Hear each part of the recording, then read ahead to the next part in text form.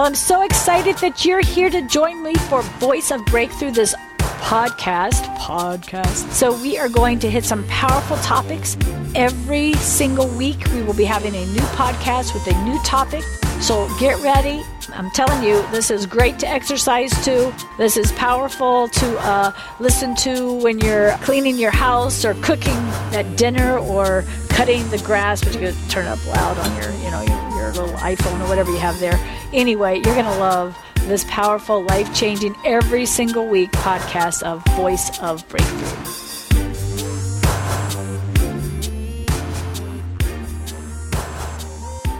I think part of really walking out the day we're living is to understand the times. Amen? We're supposed to understand the times. And if we understand the times, then we recognize I shouldn't live my life the way I really should live my life the same way I was living before. If I was living, realizing that no matter what, you're in your last days, even if you're just born, right? Amen? But when we really recognize that we are now back in the Bible, so to speak, and the time is running for the day of the church age to end, amen? And God is preparing the Jews, so we need to be praying for Israel, amen? We need to continue to give to Israel. We need to be praying that their eyes open. We need to recognize he's going to call forth 144,000 witnesses, which to me also means the church isn't going to be here, or the church who has power is not going to be here, amen? The church who has power is not going to be here. And let me say this. This isn't about, I'm afraid to stay here, so therefore I'm going to get oil. You won't get oil based on fear. You won't get any oil based on fear. You get oil based on being close to the Holy Spirit. The only way to buy oil, which has already been purchased, amen, is by taking the time to hang out with God, to worship God, to talk to the Holy Spirit, to have conversations with Jesus, to wait for the place where Jesus takes you into the Father, because then the power starts to come, amen? To quit being a baby and just recognize, like infants, and thinking you're fathers, amen? And infants, and even thinking you're the sons and the daughters. The sons and the daughters, what is the key if you're a son or a daughter? There's a really strong key to let you know if you're a son or a daughter yet. You need to know where you're at. Amen? And that's not to judge each other or question each other. It's none of our business where somebody else is at. It's between them and God. If you're an infant, it means you're born again. But it means you're tossed every which way. You watch the news, you believe what the world's saying. You hear this teaching, and you're okay with it. Think about it. An infant basically doesn't make any decisions. Right? An infant doesn't make any decisions. An infant in the kingdom is someone who truly got born again. Somewhere they accepted Jesus Christ. They may not even know for sure they did it, but he's in there. Amen? The seed of God, the Holy Spirit, is inside of an infant. And then you got to carry them, and you got to take total care of them, and they're tossed every which way. So they don't know what they really believe. I can't get in all that. They're still very much in their brains and much more like the world. But they're born again. How many are thankful for that? Amen? Isn't he amazing? Then there's the sons and the daughters. When you get to the place of son and daughter, well, then there's also children. Okay, if you look at 2 John, there's children. So what's a child? Now, that's not a son and a daughter. The children are those who are beginning to trust the Father. How many, like when Lauren was a little tiny thing, she really believed in God. Like she really she sung songs to Jesus, and she meant it, and she prayed for people, and actually she'd pray for people to get baptized in the Holy Spirit. She was just a child, but she was falling in love with Jesus with this really open faith and just loving the Father. So many people old in the Lord are still infants. They never even got to be a child. And I encourage you, when you're a child, enjoy it. Don't try to steal the childhood from a child and the things of God. Amen? People are going to be coming in and getting saved new, and they're going to go quickly, if they're in this church, more than likely, from infant to child. Amen? Could you let them enjoy it and don't tell them how bad things might get? Amen? Maybe things won't get that bad for them. Just let them enjoy. So what we've been watching is a lot of people calling themselves sons and daughters, and a lot of people calling themselves fathers, but we've seen sons and daughters who overcome the evil one. We've seen them bringing people out of infants into childhood. And then you got a bunch of children running around thinking they're raising the dead and doing powerful things, when really they're just playing and learning things and hanging out, some with God. And most of them don't even understand who the Father is. And most of them will call Jesus Father. Amen? You just need to know where you're at. It's okay, we're not judging each other. You get to choose if you want to grow up. You get to choose. How? By wanting to be close to God. By seeking first his kingdom and his righteousness together. A lot of people seek his kingdom because that's really cool when you're a child. I want to walk on water. I want to do this. I want to do that. Well, no, he wants you to seek his kingdom and his righteousness. He doesn't say one or the other. If you're seeking just his righteousness, you become very legalistic with no authority and power. And if you seek just his kingdom, you can get really off track or really arrogant and think you're walking in a place you're not. Either one of those two things, you're going to be shaken right now. The self-righteous and those who are only after, right standing with God and the word and all this, they're going to be shaken right now because they're not having the encounters that seeking his kingdom will bring. Amen? And understanding his kingdom. Amen? And so we're all in this together. Amen? Just get a hold of this. We're going to live forever if we're born again. So we're all infants to God in a way, you know what I'm saying? This is just like a big interactive plan that God came up with to develop a family. And we just happened to be born into the thousands and thousands of years where he decided to do this. Isn't that cool? But he's going to be doing things forever. Isn't he awesome? And that we're in a church and actually wanting to know him and walk with him is amazing. So I'm excited for infants. Amen. I'm not going to judge and condemn them. They're going to be tossed every which way. So I expect it. I'm not going to say they're not saved because they're being tossed every which way. I'm going to keep praying they want to grow up. I'm going to be extremely excited for children. Quit making children in the things of God not enjoy their childhood. Look what's happening in the world. They're trying to steal their child. Ooh, remember, everything you see in your culture is something you see in the church in your nation. Well, look how they got all the little girls, little tiny ages with fancy hairdos and makeup and wearing clothes that are seductive, and they're just little kids. And look at all the perverts of pedophile that they're trying to make normal. Well, people, that's what we've done in the church. Not sexually, but we get little people just born again, and we're teaching them meat and trying them to look like they're raising the dead already. We're having them at meetings and having them close their eyes and talking them into going to heaven. I sat at one of those meetings. I wasn't in heaven. I've seen heaven before. I was sitting in a chair in a conference room, and it won't heaven. Thank God. Heaven doesn't look like the chair you're sitting in here. Aren't you thankful? It's like witchcraft. It's like maybe there's some people, maybe there were some people that God used some of that for. Amen? Like I can journal. And if I journal, Holy Spirit starts speaking through me and writing, and it's really him. But I could tell you to journal. A devil could take over in your hand and start doing it if your heart's not right before God or you're just a child. So somehow we have to learn how to preach and teach like Jesus did, where he could talk to children, infants, and sons and daughters and be making fathers all at the same time. Amen? So let's enjoy our childhood. Quit making your children grow up too fast. Amen? Stop it. That's the problem in the church. That's a big problem in the church. That's why there's so much counterfeit. Sad. Now, sons and daughters. And Ryan, you said you knew. So what is the key of sons and daughters? Overcome the... Yes. Sons and daughters are in the battle to overcome the evil one. Okay? Now, that's where most of those who come here on a regular basis have been hungry for God and going after God. Some of you backslid and went to childhood. Amen?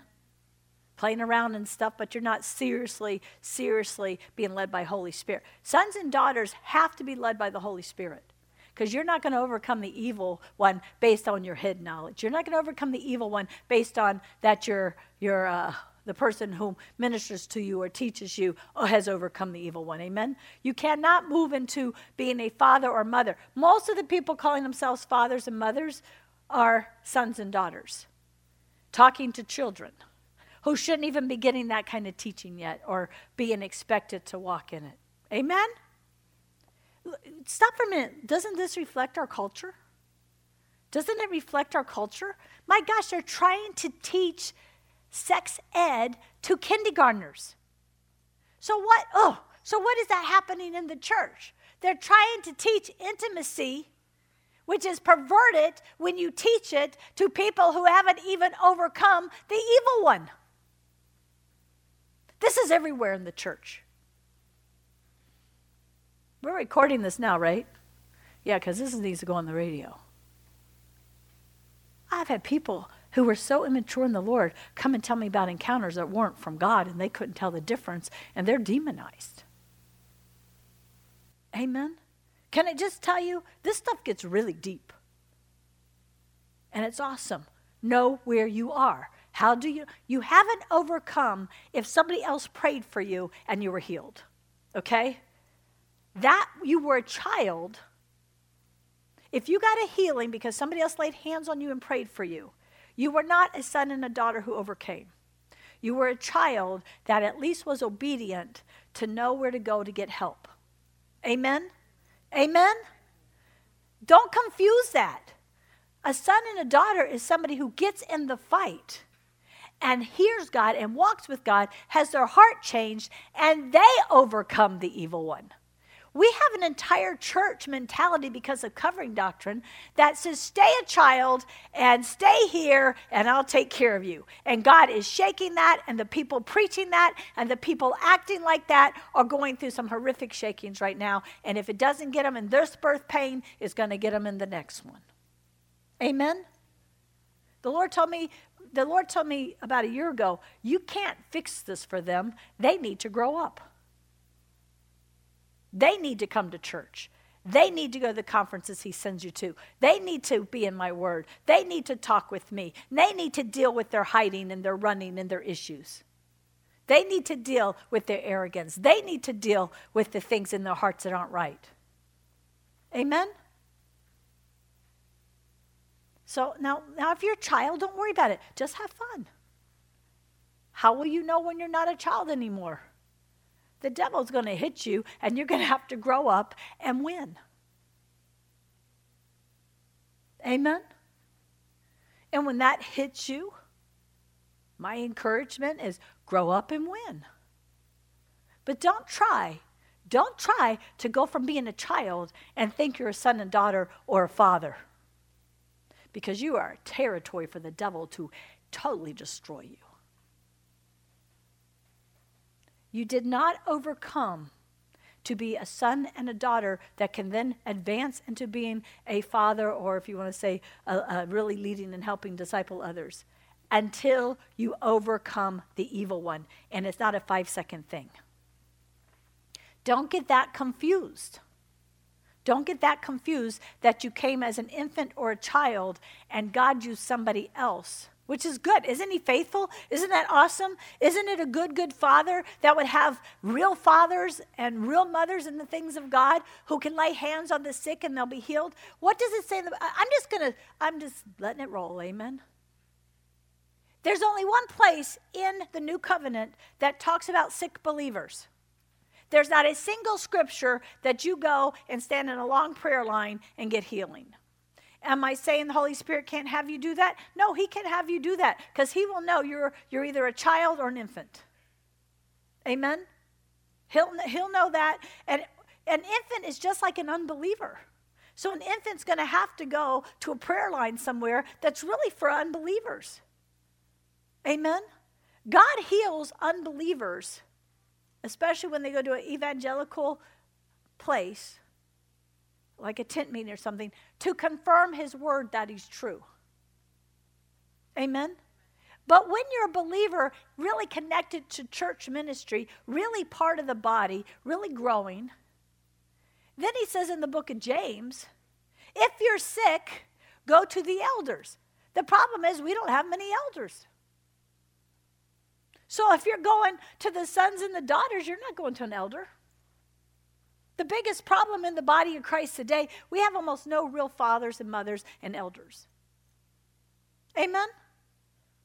Because everybody gives themselves titles and calls themselves somebody they're not before they get there, and they don't know how to help you. A real elder has to be able, according to that scripture, to see where you're messed up and where you're in sin and help you to repent and help you to turn around and help you to change. And then not your prayer, because you're not there yet. Their prayer of faith will heal you. Do you know why I can get that kind of prayer of faith when I know you and I'm dealing with you and I'm helping you see things and you really repent? Because I'm dealing with you, I see why the devil's doing what he's doing. I'm seeing where you're missing it. And then when you repent, I know I can have the faith, how? To see you healed. That's Bible. There's no scripture, none, about people sick and contagious coming in to gatherings of the believers. Why would he say, if you're sick, if any among you are sick, go to the elders? Why did Jesus heal the leopard and then say, now first go to the priest and make sure they know you're healed and then rejoin? I'm over it, people. I'm over people preaching whatever they want to preach, even if they're anointed in other areas, without being biblical. How does God do this? Because God doesn't want. Now, if you're an infant, yeah. Infants, y'all don't know anything. You're just alive. You don't know anything. You got to be carried. You got to be cuddled. You don't know. Don't act like you're not an infant when you're an infant, because you'll get a religious spirit so quick. Don't act like you're not a child when you're a child, or you'll get a religious spirit so quick. And I'll tell you what, this religious, hyper-spiritual thing is all over the body of Christ. And a lot of people are not going to be able to walk out what they need to walk out right now, because they think they've already visited heaven. They think they're intimate with the Lord. They think, and yet they don't even stop fornicating. Amen?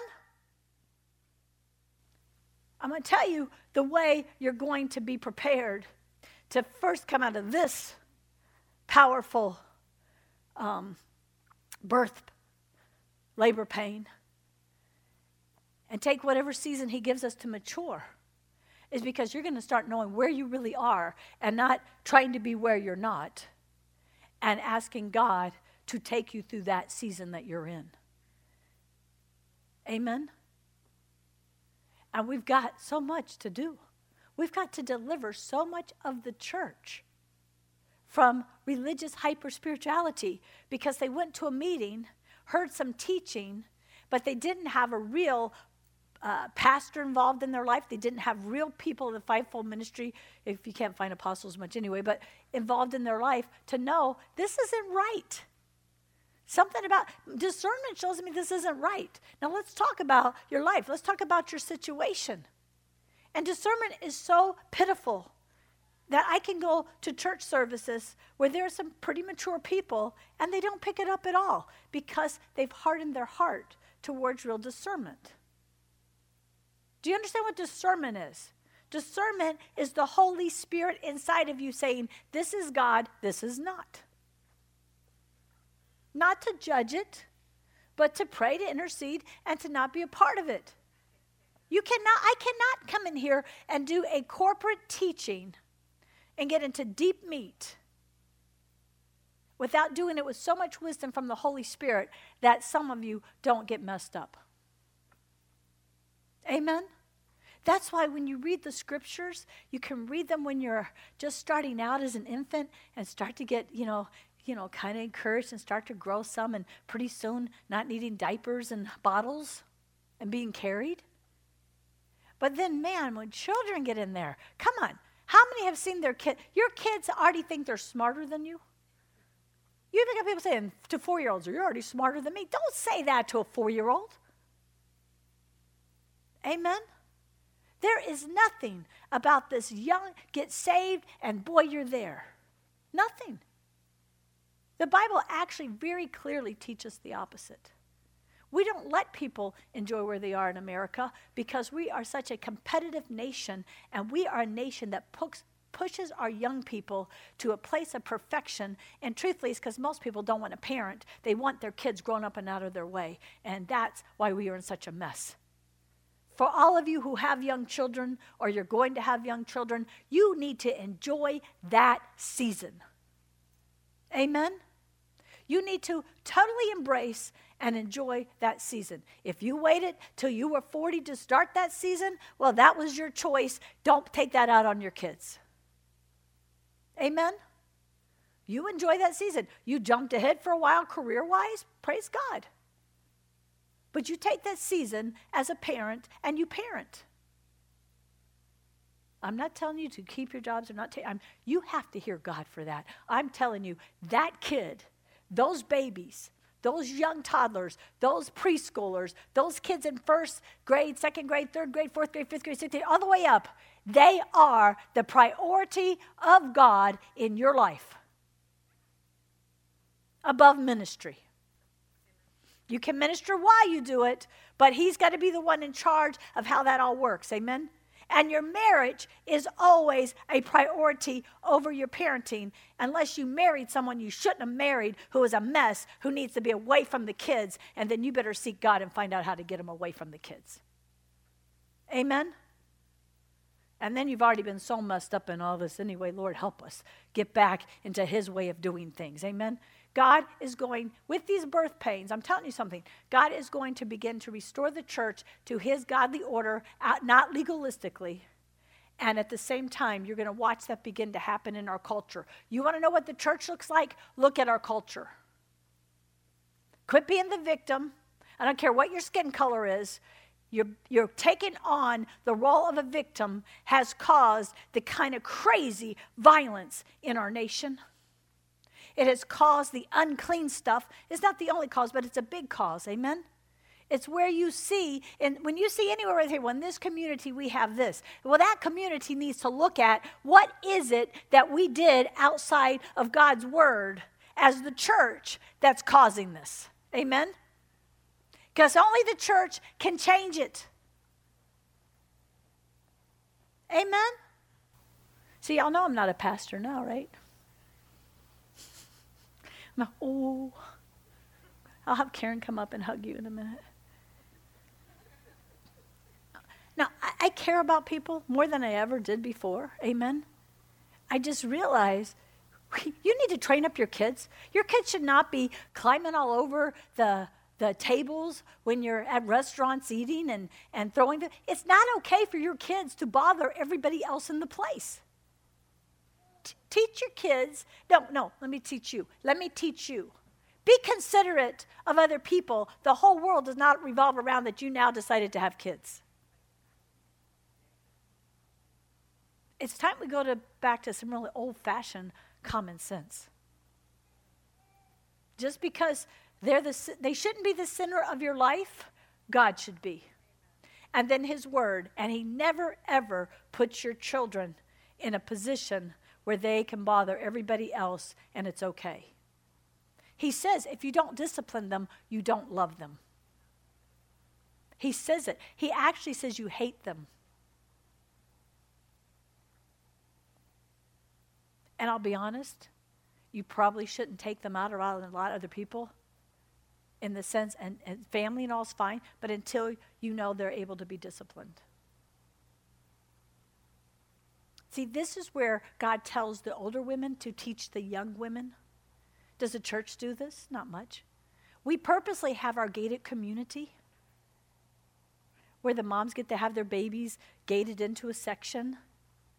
And we did that not as much for them as we did for everybody else, because it had gotten wild. It had gotten where people would sit right in the front with a baby screaming and hollering and running around, and somebody else's kid climbing over things and this and that. We have a nursery. We have children's church, whatever. And everybody, it doesn't matter. Let me tell you, your darling dumplings are great, but they're not the center of the universe, and they're not the center of church. God is. Amen? And then you try to solve the problems and you try to make ways. It is time for true discipleship to come to the church because our nation completely lacks it. And because of it, they're masking our children. Because of it, they're making your children stay apart. They're not letting them talk. God has allowed a spirit of tyranny to come in because the parents would not take serious parenting. Quit blaming anybody else if your children have a drug problem. Go to God and find out why this happened and deal with it. Amen? Now y'all know I'm not a pastor, right? Is everybody cool? Amen? God hasn't changed that you can have this free-for-all wild stuff happening. He says very clearly, if you do not discipline your children, you don't love them. He says very clearly that he has to be before every other relationship in your life. He says it really clearly. How many think God knows what he's talking about? How many think God knows he wants that child to be raised in such a way that they know they're unconditionally loved? Amen? And I want children to come to church. That's why we have our gated community. That's why we have nursery. I'm not trying to say we don't want. There's going to be your normal stuff. All of us moms who've gone through it, we kind of smile at it. You know what I mean? You can sit there and watch. You have a hard time with your kids crawling all over the table and all this stuff. We're not angry about it. We're kind of smiling about it because they're not ours. Amen? And we've been there, done that. We just want you to be there and do it and get wisdom from God and how to do it because you're actually called to raise them to know how to be obedient to God. And to make God in their eyes who he is, not some tyrant who's going to punish them and beat them and never show mercy, but also not some liberal kind of God who anything goes and it's fine and just, have the freedom to do what you want and you be free and don't care about anybody else and yet then twist it and make it look like you care. Amen? You know what? Nothing's going to change in this nation until the church hears what God wants her to hear in this hour, not legalistically, but led by the Spirit. Amen? And begins to see that. That doesn't mean it looks the same on each person. I'm not saying homeschool unless God calls you to homeschool. My husband told me you can do anything you want, but you're not homeschooling our kids.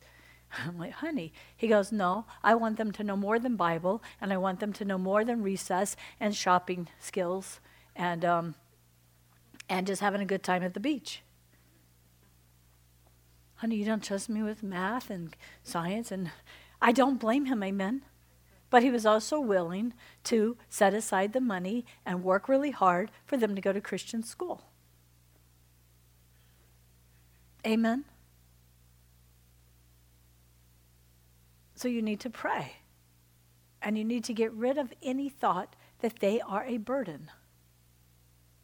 And you need to embrace the season you're in. Here is the problem in the church. People come to these conferences, different conferences, and they can run anywhere they want and go anywhere they want and do whatever they want and think there's something they're not yet. And get so offended if somebody even tries to tell. I mean, some of you guys, I have to go through the back door to even try to help you see where you're messed up. Amen? How many know I'm pretty good at getting in the back door? I think I'm getting in the back door this morning. Amen? You want to become one of the people where you're so teachable and correctable and able to handle a true godly rebuke like Peter was when Jesus gave it to him? That people can go right into the front door and say, you need to deal with this. And instead of running and crying and hiding and isolating and calling 10 people and getting everybody mad and whatever, we don't really have that much around here anymore, amen? You just sit there and say, Lord, show me why they're saying this to me and show me anything in my heart that needs to be dealt with. Amen? Because we're not doing that in the church, And let me just say this to those who are going to hear this online, which will be more than here, and those who are going to hear it on the radio, which will be even more than that. Literally thousands are going to hear this. We're in 8 different cities, I think, on the radio. Literally thousands are going to hear this. We have over 8,000 who watch us on the internet when we boost all these. Amen? And every nation has different cultures, but God doesn't have a different culture for each nation. Amen? You need the Holy Spirit to heal you of where you were wounded as a child. You need the Holy Spirit to heal you where you don't understand unconditional fatherly love that also disciplines you. You need Holy Spirit to heal you if you did not have a mother who could flow like the Holy Spirit and comfort you, but teach you and help you to know how to grow and mature as a human being, but especially also in the things of God. And churches, you need to repent if you don't have a Holy Spirit. I don't like the word balance, it's not in Scripture. A Holy Spirit grounded in love kind of teaching in your church. If you only have pastors in a church, that church is messed up. You have a bunch of victims sitting out there whining and crying and never growing up and probably voting for the wrong people. Can I get an amen? If you only have evangelists at your church, then you might have a big church, but you have a really big immature church. And I would take a powerful small church of people maturing in the things of God, praying for me, over a big church full of babies. And God is going to stop this individualized church thing and begin to bring the 4 ministries that are already operating in the body of Christ, which is pastor, teacher, pastor, evangelist, teacher, and prophet. And he's going to begin to watch the churches who will honor that and see that operating and be hungry for that, and he'll begin to bring forth the power of the apostles. Amen? I'm telling you what he said. I didn't pre-plan this message. Everything God does in creation and in how he made us and what he does is a reflection of something of the kingdom. Amen? And what we're looking at right now with tyranny trying to take over the entire world is because it's in the church. There's control spirits. There's the doctrine of covering. There are people who are not even concerned or thinking they're supposed to connect the people God brings into the church to the headship of Jesus Christ. I can't do what I didn't die or pay the price to do. Amen? No one can. Do you want them to? Do you know God calls that prostitution and idolatry?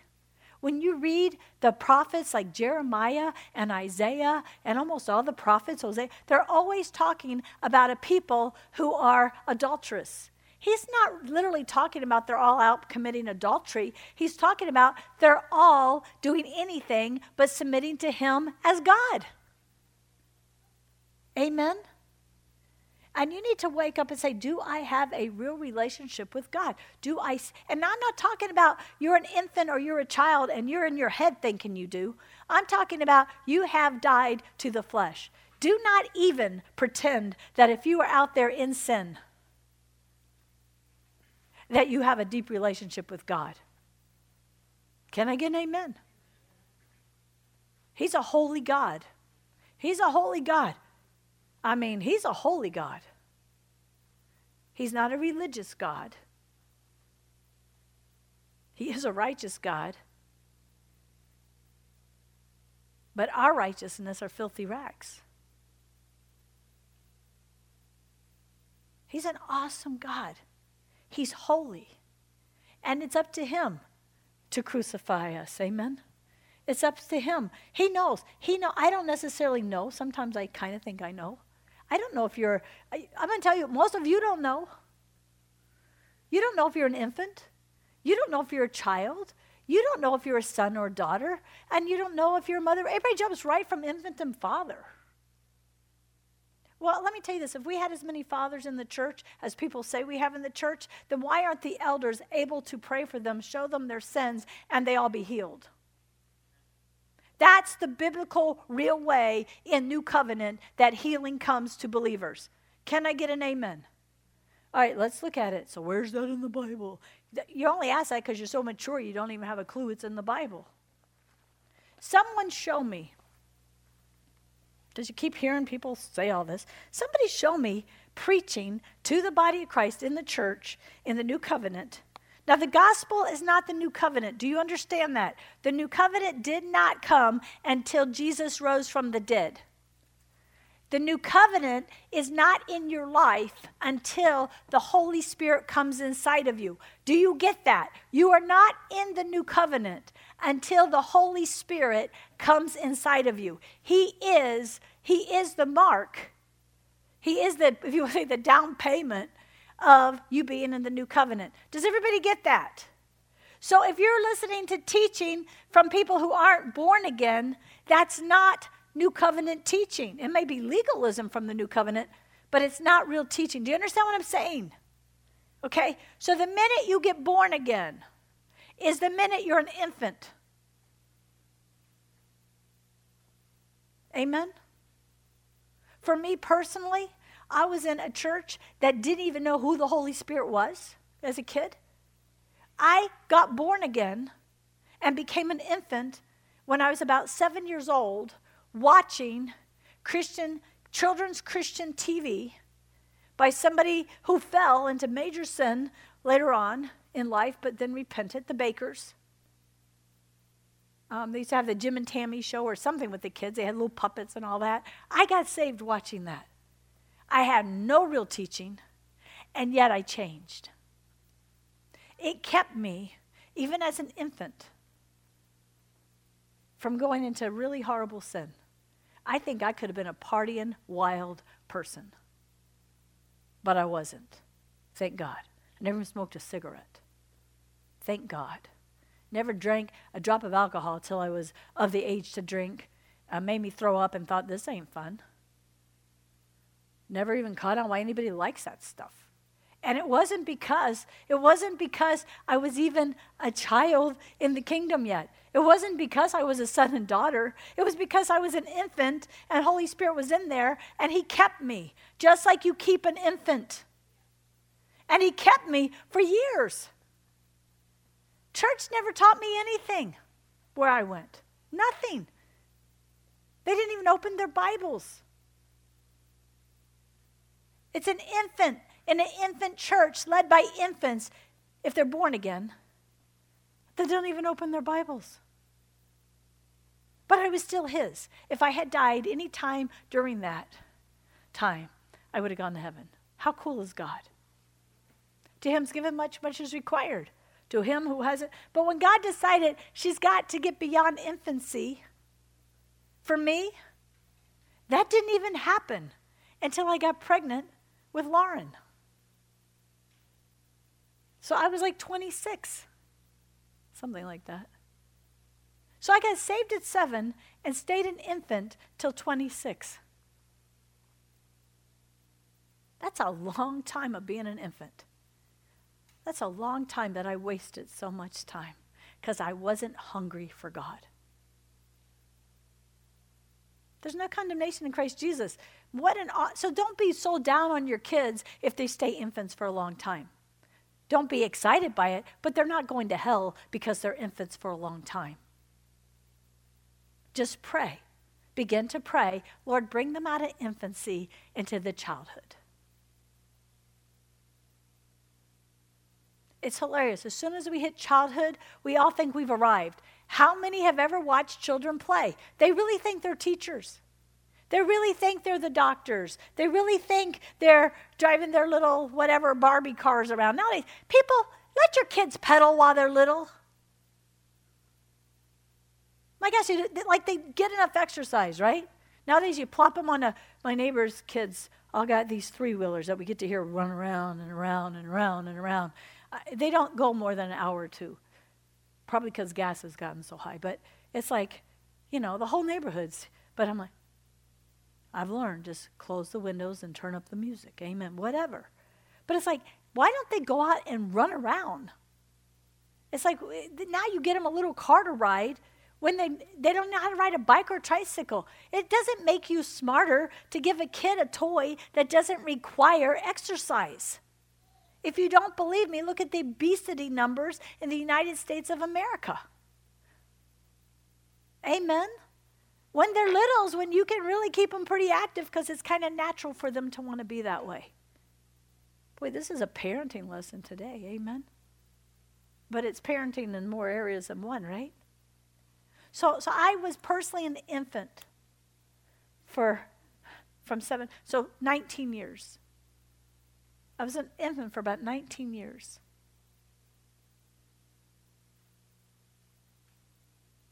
And even as an infant, I would think I knew things that God was telling me. Like I knew when my grandmother died, but then I had to repent because at one point in all that, I thought ESP was real. And so I was kind of interested in the spiritual stuff. And I played a Ouija board once in that. And later on, I realized I had to pray and renounce all that and break the power of all that. Because even though I was an infant, I sinned against God. And there was idolatry going on, amen? But I was an infant and I didn't know it. And I had no fathers and mothers around me in the things of God. You can't claim that if you go here. But there's not too many infants that go here. Because infants like to stay infants. Because you can stay an infant and feel okay about you're going to go to heaven and then go live just like the world. But God is calling a time He's not going to allow that. It's called being lukewarm. To stay an infant for 20 years, I was lukewarm. I didn't know it. And I remember when I was angry at the church, the kind of church I went to, the Lord said, I've always been here. My word's already been there. You can't blame them that you chose not to get hungry. By the time you were 12, you could have been hungry. By the time you were 18, you could have been hungry. There was a short season I went to a church that was a born-again church that gave more scripture and stuff, and I was a little hungry then, but I didn't hang on to that. Amen? So quit being the victim and realize I didn't hunger and I didn't thirst for righteousness. I also easily fell into thinking I was okay with God and really believing and could get easily into counterfeit and not know it. And that's an issue for infants who will not have people come around them who are seriously mothers and fathers in the Lord, or even sons and daughters. Amen? You don't want children, just so you know, you don't want children ministering to infants. Right? Like let's say children. Something's wrong with you if you leave a 7-year-old to watch your infant at home. Okay, I want you to understand how practical God is. He actually makes human life very prophetic for the things about spiritual life. Right? So he's not, I know people do this and the social services get their kids and they go to jail and stuff, but truthfully, these things need to happen. But we need to have a more compassionate system that will take the tons of money that we're spending on completely stupid stuff. I would behave right now. Behave. Okay. I'll stay away from politics for 5 seconds. Anyhow, there's wasting trillions of dollars purposely. And if you're going to take my taxpayer money, which I don't think you have the right to take anyway as much as you take and use, at least do something so there are qualified, great daycares of people who know God, where it's clean and wonderful for people who have to go work because the taxes are so high.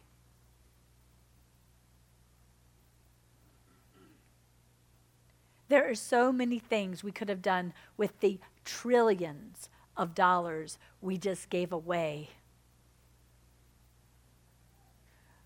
to people who get too much of our money because the church is so sick and anemic and not really walking in divine health or the power of God.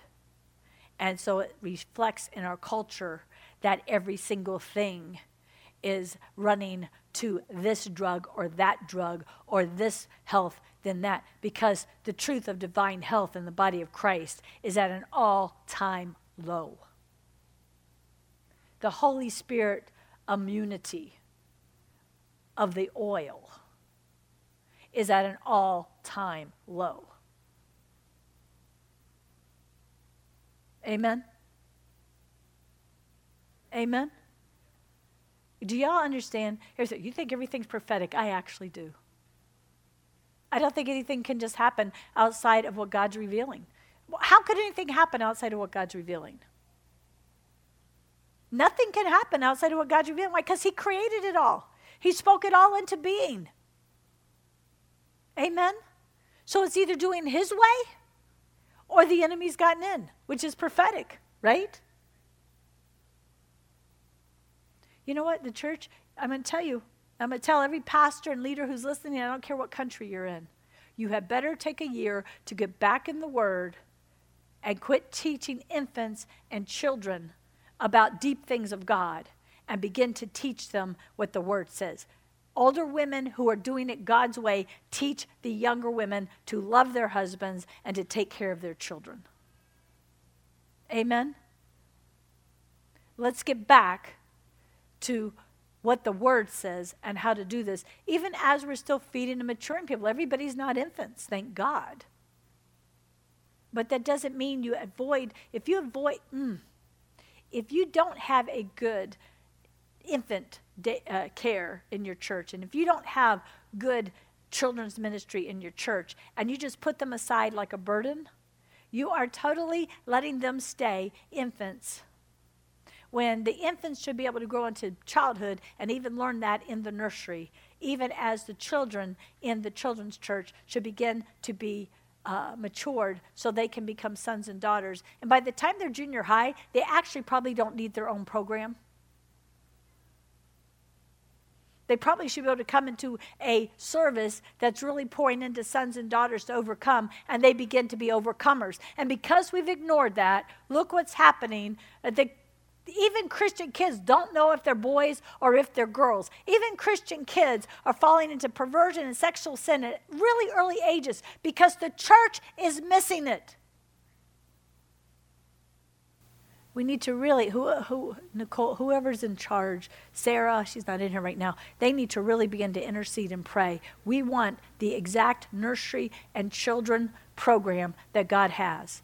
And I'll tell you what, people say, well, I'm not going there because you have nothing for the teens. It's about time your teen became a son and a daughter of God and not stay like a child who has to go to movies and field trips and concerts and then go off into the world as a child and not know how to handle college or the world. And moms and dads, it's not the job of the church, but if the church is going to have something inside their buildings, they should have something that is Holy Spirit led and glorify God. And I think for the most part we do. Amen? But if as we're growing as a church, these areas have got to grow in this church. Amen? Amen? And we've got to get rid of religion and legalism, which I really don't think we have any here anymore. But some of you need to get out of your own hearts, and God's been doing that in a lot of you. You trying to take the place of the Holy Spirit in the life of a teenager doesn't work. It either causes extreme insecurity and anger towards you or complete rebellion. You want your teenagers to be connected in a big way to the headship of Jesus Christ. And if they're not and they're prodigals, they know they're prodigals. It's not because you didn't train them up in the ways of God. Amen? And if they choose to stay infants, but they heard of it, then just keep praying for them. Keep praying for them. Let me say this. Quit pretending it's okay if your children have known God for 30 years and they're an infant. Amen? Begin to pray. Quit protecting them and not causing them to need the Holy Spirit. to take care of them. Quit making it okay if they don't believe in tithing. But it's because they have a heart to be part of what God is doing in his kingdom. Amen? Truthfully, if we really look at the culture in the church, we actually can see where the real problems are in our nation. Amen? And there's a lot of good stuff, amen? But the church is really small, so it's really nothing like what it needs to be. How many wants to really watch a big, powerful, no-kidding revival come to America? Not producing a truckload of infants that 10 years from now will look the same, amen? But producing infants who will quickly go into childhood, who will go through childhood and quickly go into sons and daughters, and not stay sons and daughters forever, but will overcome the evil one, really know how to use the weapons of warfare. You really know how to connect to the headship of Jesus Christ and become fathers. Elders, not just with a title. Amen? Wouldn't you like to go into an elder who's going to pray for you and they really show you? And if you don't repent and go along with what they're showing you, they can't make you get well. That's why sneaking through the back door doesn't work if somebody doesn't want to turn around and hear what God is giving to true elders. We need more elders in here. See, God's been doing all this to raise up elders in here so he can bring what? So he can bring infants, children, and sons and daughters. And a lot of you have grown into that calling. Praise God. But we're going to have to start doing something about that Friday nights and the early morning 9 to 10 when we're really going there. Amen? How many see this? How many see that God this morning is beginning to set a lot of things in order for what we're to do? We're going to keep praying through this birth pain until the elections. Amen? But when we have those elections, we're going to continue to pray, but we are going to train and equip like we've never trained and equipped before. This church, and hopefully the pastors who have something to do with our church and other nations who we now, who talk, we stay in contact with, praise God, and all that kind of thing, and hopefully others will recognize, we've got to recognize the season we're in, and how many want to take really strong advantage of the in between these labor pains and train and equip. Amen? Even during them, we're almost doing so much fighting for those who were trained and equipped to get to the next place. And those of you who haven't been part of that, it's because you're a child. I'll just be honest, you're a child or an infant. You couldn't be part of it if you wanted to yet. But I encourage you to recognize, I don't want to be a child and an infant forever. Enjoy your childhood. But if your childhood's gone more than 5 or 6 or, the natural, what's a childhood? Like, I'd say 11 years is really childhood. We're the only culture who let our 30-year-olds still be like children. We're one of the only cultures that your 30-year-olds are still living in your homes. And you're still paying their bills. And you're still putting food on the table. And you've made a bunch of babies. And you've really helped steal their lives from them. They're not married. They're not seriously dating. They don't have a job. They don't have a career. They're not working towards anything because you allowed them to stay children. Worse if you allowed them to stay infants. Does anybody get this? Can you see our culture? As I'm telling you what the church has done, what Christians have done, raising their own kids, can you not see our culture? Why do you think God says, if my people called by my name, that's Christians, would humble themselves, which is this kind of preaching helps you do? What does humble mean? Show me me. Show me where I missed it. Show me my son is like this. Show me my daughter is like this. Show me why my marriage is like this. Show me, God. Show me. Help me to see so I can change things. Quit blaming somebody else. Well, my ancestors were slaves. Well, your God is God. Well, you don't know how hard it was. I don't have to know how hard it was. I know who God is. Well, you don't know. My parents were drug addicts.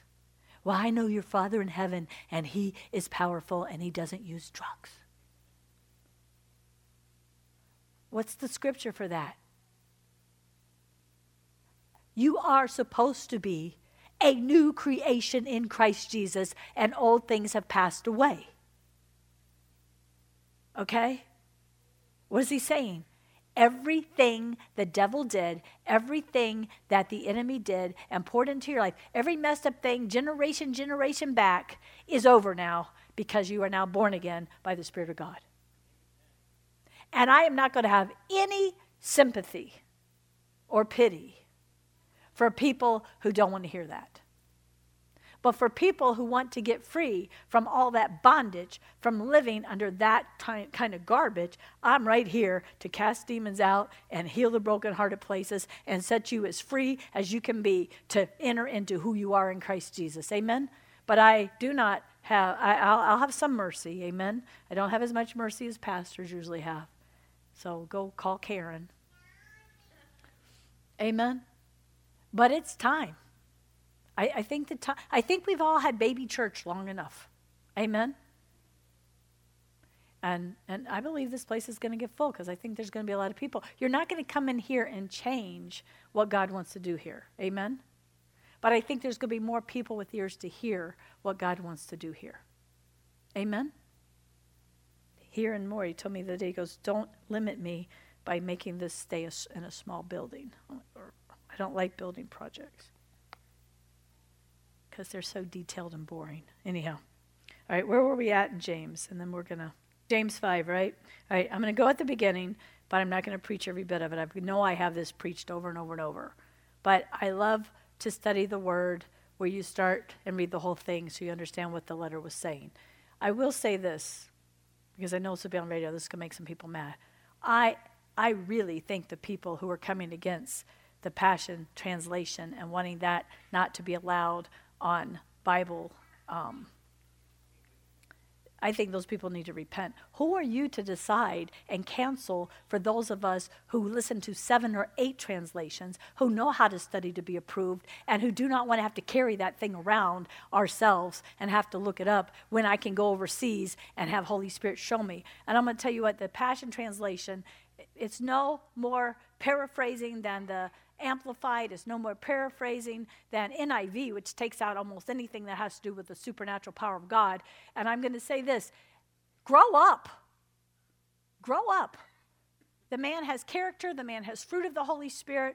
The man loves God. He's a Greek and Hebrew scholar, and he humbled himself enough to fall in love with Jesus to be able to even interpret what he's done. I don't 100% agree with everything. I don't 100% agree with everything on any of them. But I have the Holy Spirit who can show me what to use and when to use it. And this legalism and cancel culture in the church is what's going to be used to cancel churches and to cancel the things you're fighting for. Wake up. If you don't want to go look at that particular version, then don't. I don't use the NIV, but I don't come against you for using it. And Karen, do put this on the radio. Who are you to cancel what God's called somebody else to do and God's anointed and not think there's going to be some consequences for that? Don't be excited that Whoopi had to shut up for 2 weeks. You cannot want the cancel culture and lose your freedoms. We can't play in the devil's playground, people. We can't play in the devil's playground. We have to wait till there's hearts who don't want to listen to all that mess. You don't want the government or other people deciding those things. Can I get an amen? You cannot expect to have victory to not shut up the church if you're okay if they shut up somebody you don't agree with. That's not freedom of speech. I'm very cool with them shutting up people cursing. And speaking pornography and garbage. I just think there needs to come a standard that what gets to be put out there, and that's totally been wiped away. I don't think we should have freedom to speak garbage. But I think people should be able to have their opinions, whether I agree with them or not, and then I can choose not to buy what those commercials are advertising or watch that. And then I can vote freely. Amen? Do you understand? If we tried to make people Christian, we're doing nothing different than the Catholics did with the covering doctrine that destroyed the power in the church and basically said, Jesus, stay on the cross. don't come off, don't raise from the dead, and don't send your Holy Spirit into anybody. Can I get an amen? She is preaching this morning. Y'all can say what you want. James 5:1. Come now, rich ones, weep. I'm using the literal translation, which is as close to the, this is Greek because it's New Testament, as close to the Greek as possible. Amen? Come now, rich ones, weep, howling over your hardships coming on. Your riches have rotted, your garments have become moth-eaten. Your gold or silver have rusted over, their poison will be a testimony to you, and will eat your flesh as fire. You heap treasures in the last day. Guess what? This is a last day teaching. So God is basically saying here, you better quit depending on your gold. You better quit depending on your silver. You better quit depending on that you can save up enough. Rich people, quit thinking you could save up enough that none of this is going to harm you. Because if you don't get right with God, there is nothing that's going to protect you from what's going to be poured out in the last days. Can I get an amen? Behold, the wages of the workmen who have reaped your fields cry out, being kept back by you. And the cries of the ones who have reaped have entered into the ears of the Lord of hosts. I want you to hear this. God is saying in the last days, these people who make tons and tons of money while you work like you're a slave, and they live high on the hog, the Lord of hosts. I want you to get this. When you hear that the Lord of hosts, when he calls himself the Lord of hosts, which is really used a lot in the last days teaching, what's he saying? I'm in charge of the army that's going to destroy this. What's he saying? I know. He's saying, don't go after a liberal agenda that takes away your freedom to preach the gospel. Don't go after a liberal agenda that says it's okay to not know if God knows how to make us male and female. He's saying, don't go after a liberal agenda that you murder your babies and give them to Baal in the fire and even think it's okay if you conceive them and then kill them. He said, quit going that way. I hear your cries. Call on the Lord of hosts to do something. Amen? So let's do it.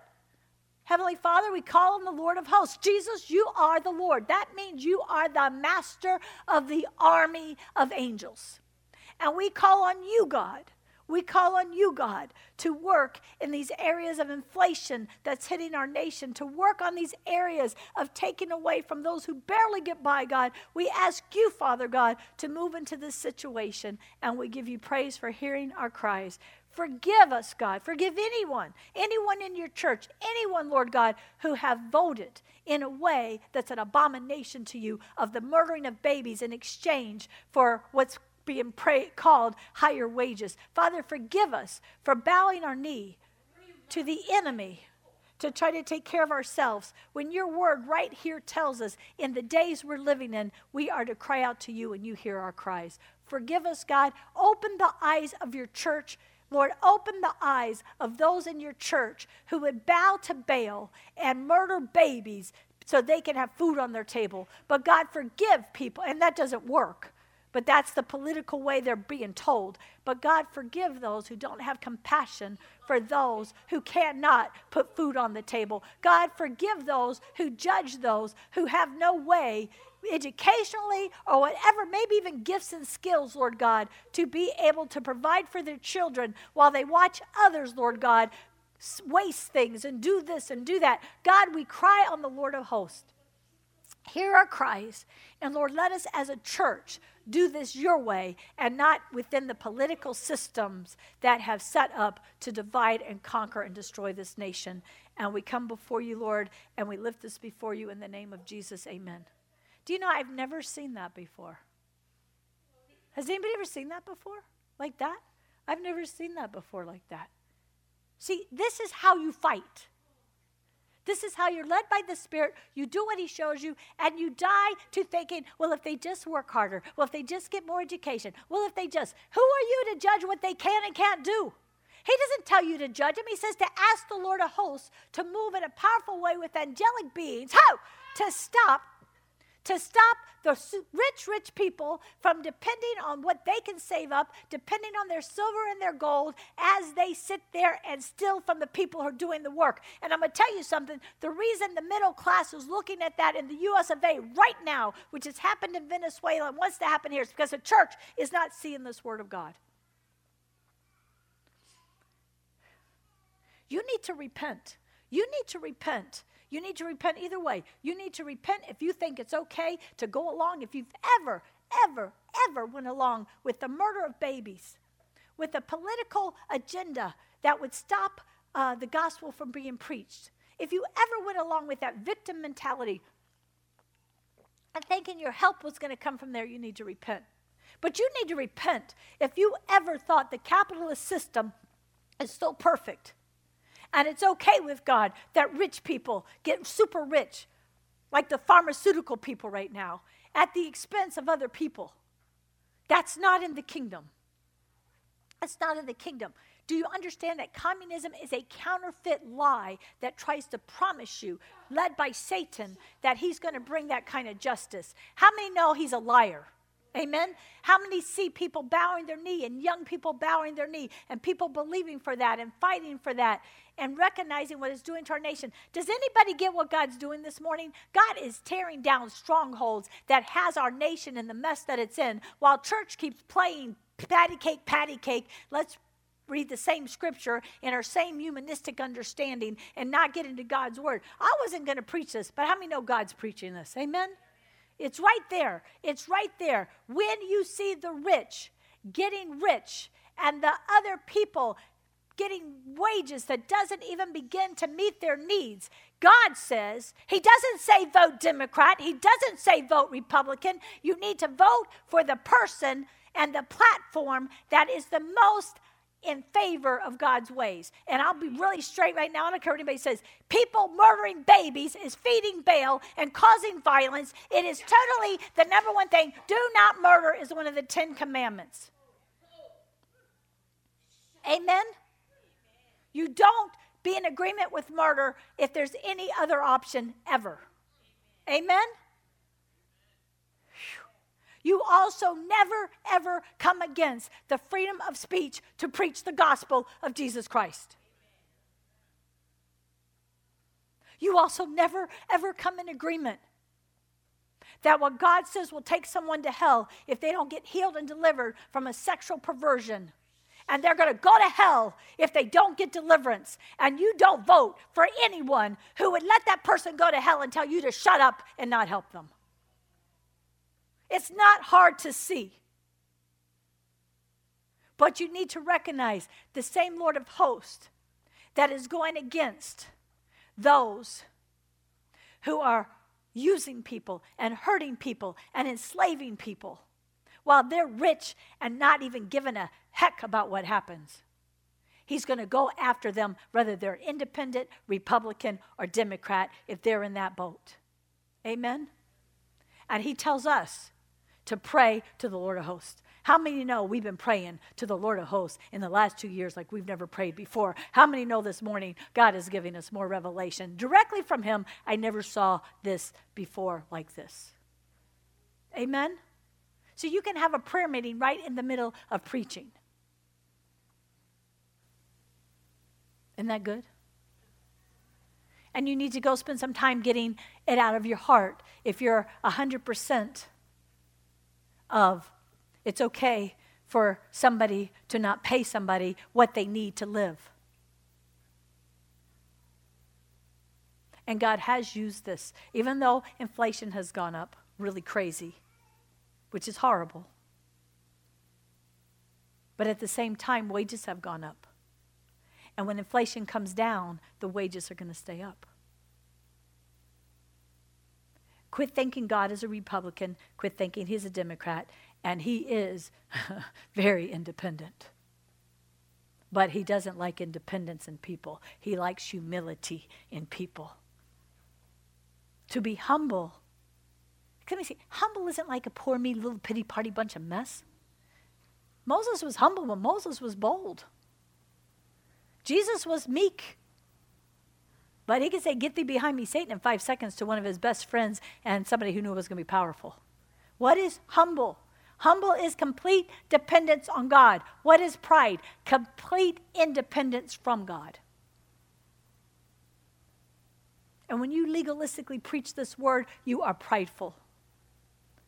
I'll be honest, when you legalistically say somebody shouldn't have that translation and Holy Spirit's behind that translation, the person has the fruit of the Holy Spirit, the person has the gifts of the Holy Spirit, they have a wonderful family, they know more Greek and Hebrew than you could ever guess, and yet that's pride, people.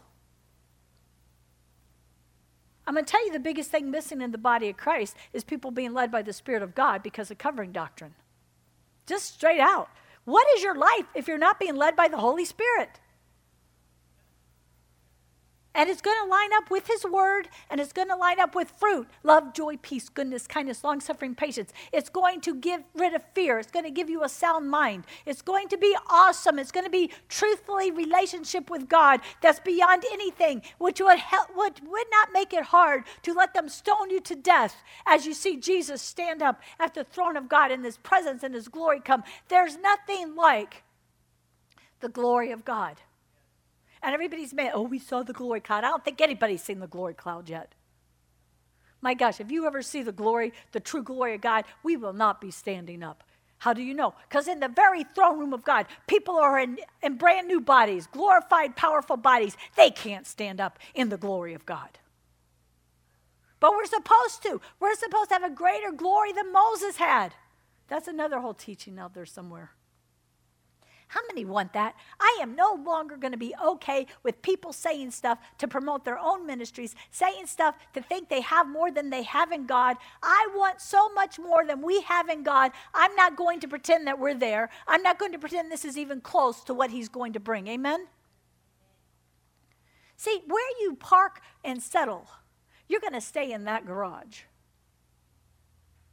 I'm not going in a garage. I'm going to just keep driving higher and higher and higher and higher and higher and higher. And in that process, he is going to become everything, which will make me humble and humble and humble. You cannot do this without him. You can't, Americans, you cannot even raise your families without him. You can't even make a good decision without him. The good thing is you can ask him for wisdom. And he promises to give it to you. That means you don't have a single decision that he expects you to make without him. When you get all confused, I don't know what to do. Well, he tells you, ask. But when you ask, believe him. And if you ask and he tells you, then do it. And it's going to humble you. Amen? All right. Wow. The cries of the ones who have reaped have entered into the ears of the Lord of hosts. You lived luxuriously on the earth. You lived for self-pleasure. You nourished your hearts as in the day of slaughter. You condemned, you murdered the righteous, and they don't resist you. Therefore, brothers, okay, this is us, be long-suffering until the coming of the Lord. It's amazing how there's this end time, I'm talking end time prophecies all throughout the Word of God. And how he's bringing us to this one today, amen? So you need to get your heart in agreement with this. You need to get your heart focused on this. God wants unity in the body. He doesn't want the black church and the white church. He doesn't want those or a hip hooray capitalism and there can be no wrong there. And he doesn't want those who are victims and poor them, and it doesn't matter what I have to sell out for as long as somebody takes care of me. Amen? He wants a people who hear him in his word. He's very clear here. He's got angels who are going to take care of those who live luxuriously and don't care how everybody else lives, which is a lot of our politicians on both sides of the aisle. Amen? It's ridiculous what they're making. It's ridiculous what they get to keep making. It's ridiculous that they steal from the Social Security, which belongs to people who already put it there, so they can keep making what they're making. And they keep giving themselves all these things God is shaking. Why? Because we've been releasing the Lord of hosts, not even knowing that it was pertaining to this also. Isn't that cool? How good is God? But we have to repent for wanting tyranny. We got to repent for being okay with communism. We got to repent for thinking that man can do. I can't tell you what, it will never be perfect on this earth until Jesus sits on the throne, and that he still lets people have free will choice. They can come to Jerusalem, to the temple, and worship him, or they can stay back, and there's consequences in the millennium for that. There are people with perfect human, well, it's God, but as the Son of Man, leading planet Earth, and they're still going to let Satan out to tempt people with the garbage in their hearts so that God can do away with them. How amazing is that? What does that show you? You can actually have so much evil in your heart that you don't want Jesus Christ, even when you live in a perfect world. If you want your evil, you get to keep it. Amen? So he's saying here, brothers, he doesn't say sell out. He doesn't say be okay with it. He says pray, and the Lord of hosts is hearing. God's going to do something. He says, brothers, be long-suffering until the coming of the Lord. What does that mean? That means as the days get worse and worse, this is right now for people who are Muslim nations. This is right now for people who are nations that have had poverty and have corruption for years and years, right? Where they've really been persecuted. Americans are just now starting to taste this. He's so merciful, he let us go to such high lengths of idolatry before he's moving. Amen? And I'm just going to say, anybody says that none of this is judgment, they're wrong. Everything that's allowed through God's spiritual laws, everything that's allowed through the ways of God includes both mercy and judgment. Are we in the judgment of the book of Revelations? No, not for the most part. We might be starting to touch on it. Amen? How many is glad God has mercy that is going to help us get to be able to handle that? Amen? Lord, help us. Right now, my gosh. Don't forget grace. The reason, if I am still here at the mark of the beast, which is after the Antichrist, you know who he is. He's making you worship him. You cannot buy or sell. I personally believe that half the church will be out of here and the other half will still be here. So whichever half you're in, depends if you get oil or not, according to God's word. Amen? I do believe if you ask for grace, you will be able to walk through whatever you have to walk through. God is not asking us to do this without him. Amen? We need to understand grace instead of legalism. People are preaching this like legalism. He's not about legalism. He's about grace. Lord, what do you want me to do? How do you want me to do this? I want you to understand these birth pains that we're in is so that we have to become dependent on God. He allowed the churches to close so that we could become dependent on him. Not so we would stay home and not gather together, because the Bible's very clear. In the last days, many are going to stay home, and they're not going to come together anymore, and it's a sin against God. He says so. So for all those who are still home hiding, get your butts in a church that knows God, that preaches the word the best they know how. Well, we don't have one of those around us, so I'm going to just watch on TV. No, you go and be part, and you die to self there, and you do what he wants and see what he wants to show you and teach you. You find one. He doesn't say, well, you don't have to go. You can be part of the not gathering together because there's no churches near you. He can kill you really good in a church, people. Amen. You can get the best test you'll ever get in a church of how to walk in love, how to stay when they're trying to kick you out, how to persevere, how to overcome, how to get above hate, how to get above criticism, how to get above judgment, how not to bow your knee to lies taught from the pulpit. And still love. See, I've been through the process. He really does want us to die to self. And it's a very painful process. And most of the church are children who've never begun to go through that process or even allowed that process to happen to become sons and daughters who overcome. And everybody's seeing that now. Everybody's seeing that now. Satan is triggering, he is killing Christians left and right now. With a sickness that only kills still less than 1 or 2%, if even that much.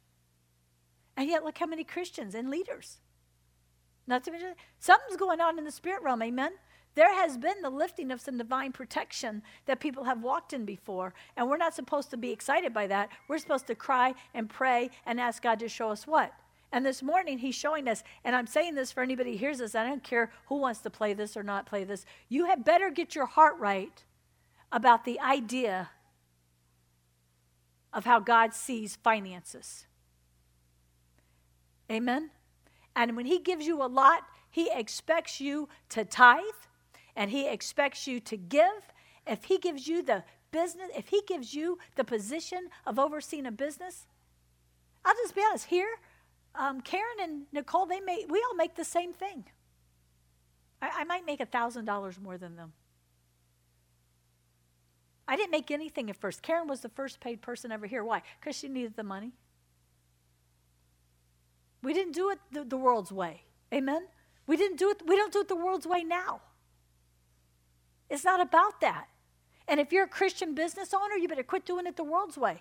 You better care. See, our nation used to be pretty good. You know, I know there's been always issues of different things, okay? But overall, if there was a business owner, they took care of their employees. You know what's happening right now, even though we see all this crazies going? Look at God. He's so cool. Because now companies are having to do things. Dolly Parton is paying for her college education for all her employees who work there a certain amount of years. I hope she's doing it from the goodness of her heart. But God is causing a people to have to care about the people because now they need them or they won't get their money. But God's doing it, not the government. Amen? But this is a wake-up call to everybody who has a business, everybody who has an employee. You had better start treating them the way God wants them treated, and you had better make sure you're not just using people to live a fancy, luxurious life and thinking that's okay with God. It's not okay with God. I will go further. Watch where you give your money. There are ministries, supposedly, that you give to or nonprofit things, and the people running them are making 90% of what comes in.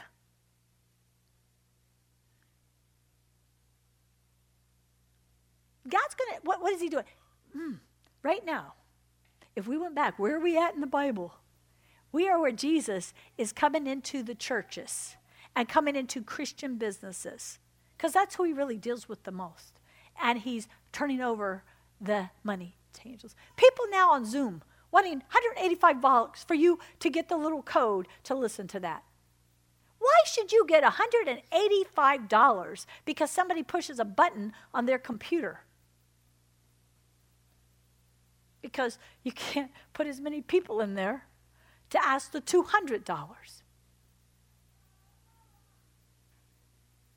Because you don't trust that God's going to pay your bills, or you got yourself into so much high money living. Come on. The church has been living like this. Now, I'm not coming against people having, I think certain people, it's okay for them to live in nice houses and neighborhoods where they have some protection for their families, where they're out serving the Lord. I'm not their judge, amen? I'm not their judge. And get this, they could live that high on the hog outside of ministry, okay? If they have that kind of gifts and talents, they can make that kind of money.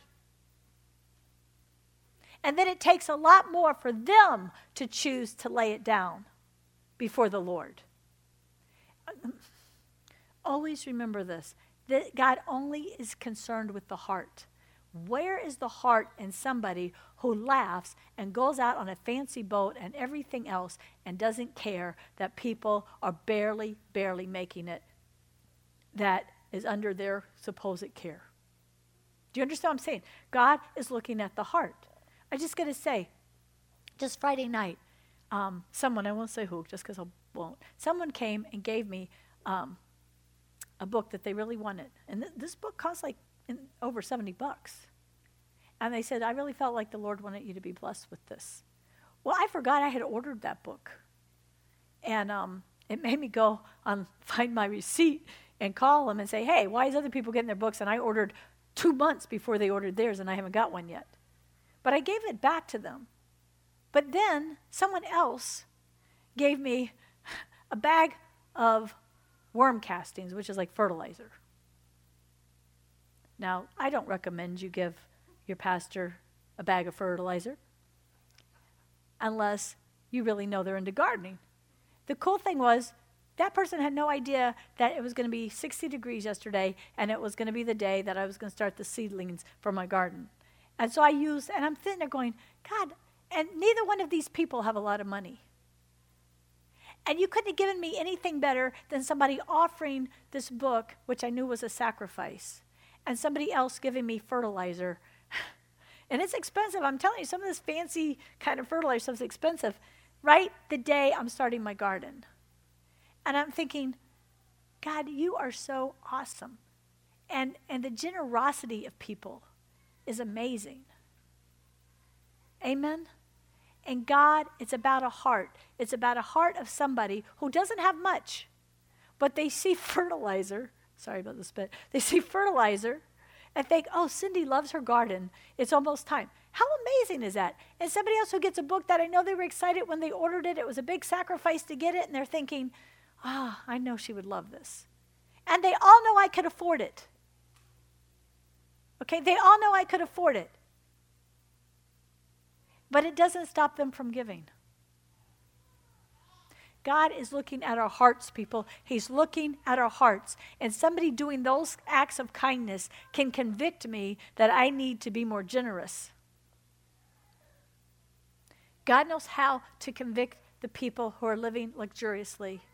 It's not our job to judge them. He's not asking us to become the judge and the finger pointers. He's asking us to turn it over to him, but to deal with our own heart issues. You don't have to have a heart of living luxurious and lording it over people. If you lived in another nation, that would look different. If you lived in other nations, a middle-class person who has a car and a cell phone would look like they were living luxuriously. So, truthfully, in America, almost everybody lives somewhat luxuriously, to be quite honest. And whether you know it or not, that's what the globalists are after. The globalists want to get rid of the middle class that has cell phones and their own cars and can go to restaurants and maybe put their kids in a private school. They don't care. They want everybody to have nothing. So quit thinking that system is going to help anybody. That system is going to have an elitist and a peasants. And true capitalism, with Christians working it, can have people who can truly work their way up, get an education. They can also have people who recognize this is an important thing. Right now, people who are cleaning houses can make a lot of money because there's a demand. If you're like my house in Nags Head, which is all cool. Amen? Because God doesn't look at that's not worth this, but this is. He's not looking at things like that. He looks at this person is doing all that they can do, and he gives them grace to do it, and they enjoy doing it. We've got to get out of the enemy's system of judging and comparing ourselves and enjoy what we can do. If you seriously don't have the gifting and brains to do certain things, don't be upset that somebody else does. Just see what you have and do it as unto the Lord and watch him bless you. Amen? So we got to get out of thinking like the world and being yay, yay. Don't yay, yay when God's zapping somebody else unless you want to yay, yay when God's zapping you. Can I get a yay? Everybody's like, yay, yay. Amen? It's always about the heart. You got to get out of your heart wanting to punish people who have a different heart issue than you. Vengeance belongs to the Lord. And honest to goodness, if you had a different situation, you would be the same thing you're yay-yaying about somebody else. Can I get an amen? See, God's not like, the poor. He's totally okay with prosperity.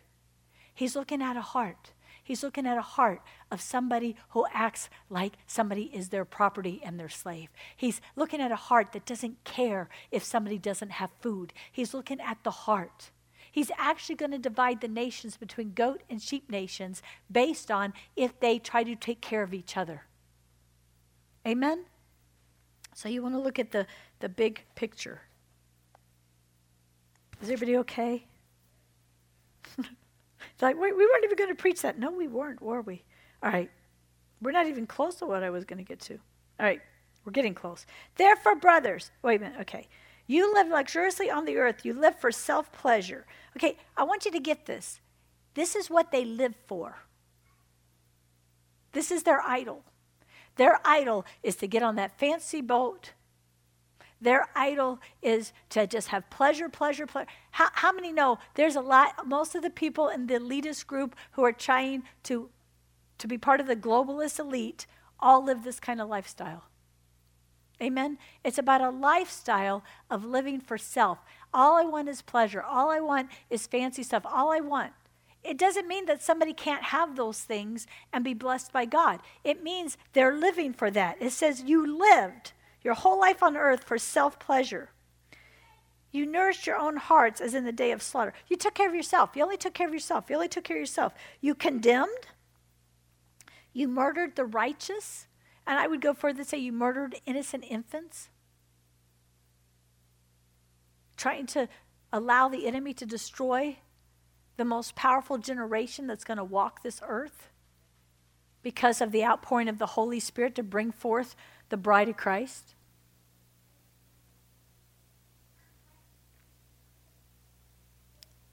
You murdered the righteous and they do not resist you. What is God saying? We're not going to fight. Get this. We're not going to let it in our hearts to fight the battles that belong to God. And that's why he's correcting this a little bit this morning. It's not to be in my heart for somebody else to suffer when God deals with their heart issue. Except for the grace of God, it would be you. If it's in your heart to have vengeance against somebody else because of how they've lived, then it's in your heart to live the way they lived. Amen? Get it out of your heart.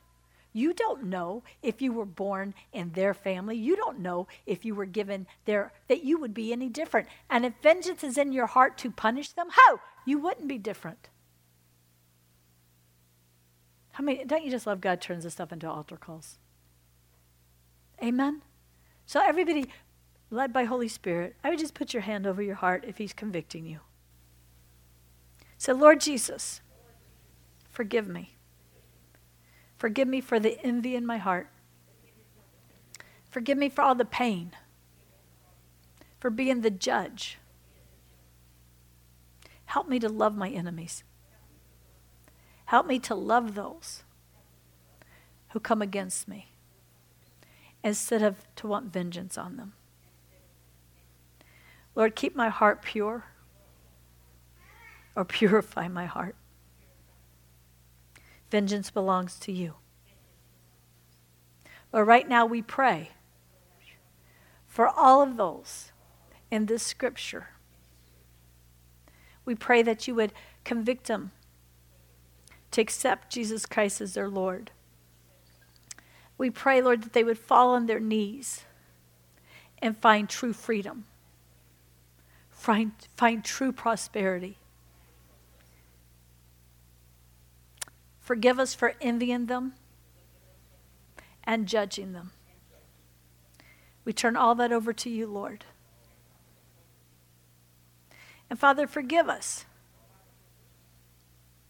for any bitterness. Forgive us for any self-righteousness. Forgive us for not caring for those who are struggling financially. Forgive us for not having your kind of compassion.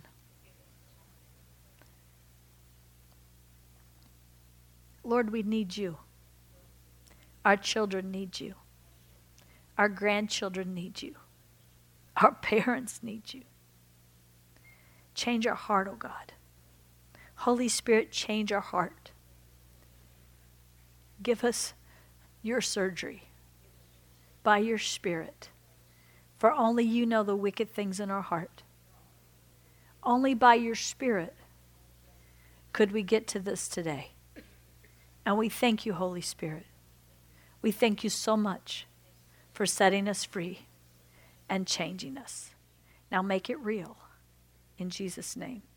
That's why our Tuesday night's called Make It Real. So if you don't come Tuesday night, God gave you a Tuesday night. Let me just get to the healing one, since we'll probably just end with this in a minute. Therefore, brothers, be long-suffering until the coming of the Lord. Behold, the farmer waits for the precious fruit of the earth, being long-suffering over it until it may receive the early and latter rain. In other words, the Lord says, as a farmer has to sow the seed and then wait and get all the conditions right and fight the insects and fight droughts and whatever has to happen to continue to work on that seed until there's a harvest. And as you guys all know from the teaching last year, even when that seed pops through, there's a lot to do and then the bugs come and everything happens. It takes a lot to get to that fruit. And then you have to pick it at the right time, get it to the right place. And what the Lord is saying in this, in these days we're living, quit looking for everything to be fast. Quit looking for everything to be over. Quit being the judge. Quit being vindictive. In the day we're living, you have to be like a farmer who's going to walk through the entire cycle of what God is doing and how he is doing it, and you're going to persevere, and you're going to fight the good fight, and you're going to do what you have to do, and you're going to let your heart get right, amen? And you know that you will see that fruit, amen? And what is the main fruit of the last days? It's first an outpouring of the Holy Spirit, the bride of Christ coming forth, and then the return of Jesus Christ, amen? What is so exciting to me personally since 2020 is this has become so real that he is really preparing us for his soon return. Amen? Now, soon could be 30 years. Soon could be, I would not be trying to jump up and down and think I'm getting raptured tomorrow. Amen? The church isn't ready. And the revelation that only half the church, according to Jesus' own parable, is going to have oil ought to shake everybody all the way through and through to, number one, make sure that those without oil know how to live and survive and not be eternally damned during those years when the Antichrist reigns. Amen? But it also should be a hunger to have oil. I don't want oil just to escape what the Antichrist is going to be doing. Personally, I think it would almost be better if I stayed and let somebody escape who would not be able to say no to the mark of the beast. Because to die is gain. But you don't get that choice. Amen? You don't get that choice. And so we want God to deal with our heart issues. We want God to get a whole. I want my whole family to have oil. I want all of you to have oil. Amen? But for those who don't, I want them to know how not to be eternally damned. And we're in that kind of a season of training and teaching. For real, whether we like it or not. All right. Therefore, brothers, be long-suffering until the coming of the Lord. Behold, the farmer waits for the precious fruit of the earth, being long-suffering over it until it may receive the early and latter rain. You also be long-suffering. This is an end-time message. You're going to learn to be long-suffering. When I walked through the 20-year trial for my son not to live and not die, I learned long-suffering. I saw my son instantly healed from permanent brain, liver, and lung damage one time. A prayer, he was healed. Yay! Amen? God has that kind of power. His word's true.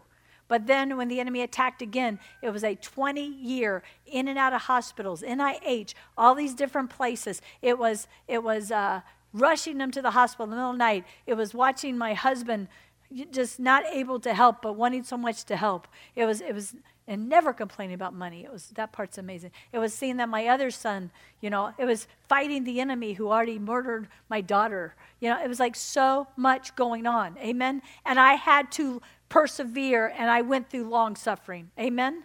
And it brought me long suffering. If you don't go through long suffering, you walk away from God. If you go through long suffering, you get in the Word, you agree with God, you don't change Scripture, and you begin to understand Him in a deeper way than you've understood Him, and it helps to destroy criticism and judgmentalism, and it helps you to become strong in who you are in Christ. Amen? And one of my biggest prayers now is, God, please don't let me forget what I've learned. Don't let this stuff back in my heart because you can count it joy because when He changes your heart, it's so freeing.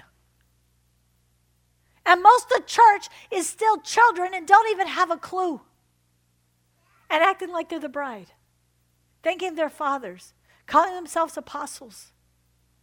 And we need to not be excited as we watch people with true callings on their lives go through the suffering. The long suffering. To get to the maturity to have what God's really called them to. Amen? We need to be in this together. Amen? No matter what our backgrounds. Set your heart firmly because the coming of the Lord has drawn near. Isn't that exciting? God's like, he's having me preach this in the anointing today because we're in a new season. He's coming soon. How cool is that? For you younger people, you're probably never going to die. For some of us, we're not so sure. It doesn't matter. We're going to walk right into heaven, but I just assume y'all not look at me in a coffin, to be quite honest. And please, if you have to, please, somebody put makeup on me, please. Tell my husband, whatever. Anyway.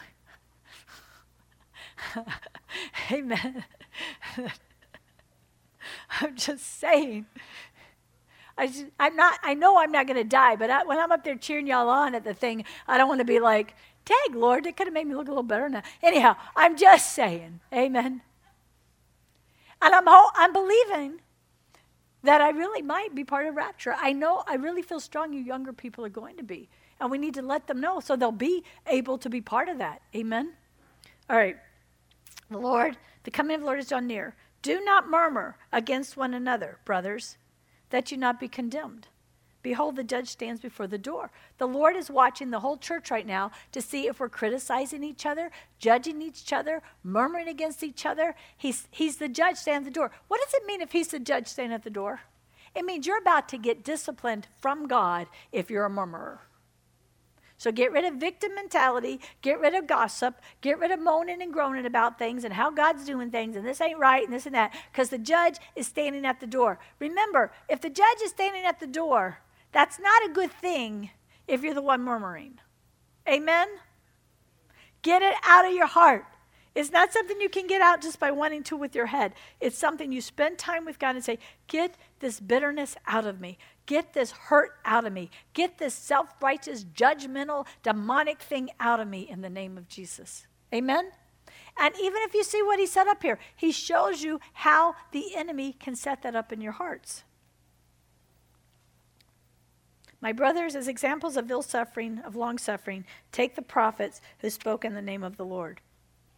He says, go read about Jeremiah, go read about Isaiah, go read about Ezekiel, go read about Jonah, go look at the true prophets in the scripture. This is new covenant teaching, amen, about how to get through long suffering.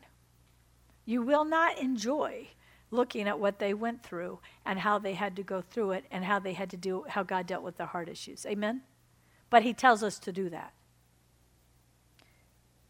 Behold, here we go. We call those blessed who endure. So I want you to leave here today determined by God's grace you're going to endure. Amen?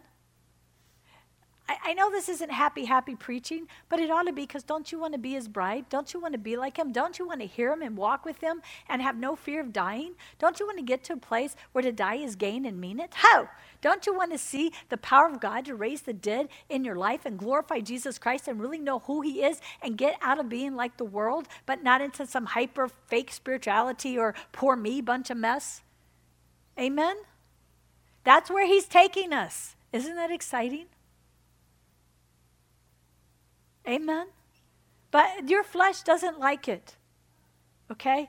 Your flesh shouldn't like it. That's why it's called long suffering, not long have a good time. Amen? Lord, can I tell you, embrace your trials, count them joy, let him change your heart. So you don't have to keep taking the same ones over and over. Let what he's done in you stay. Don't go back to condemnation. Don't go back to self-righteousness. Don't go back to judgmental and criticalness. Don't. When you hear it coming out of your mouth, shut up and go before the very fire of God and say, burn this out of me again. Paul says, I die daily. Amen. How many know that? I think this flesh gets in the way.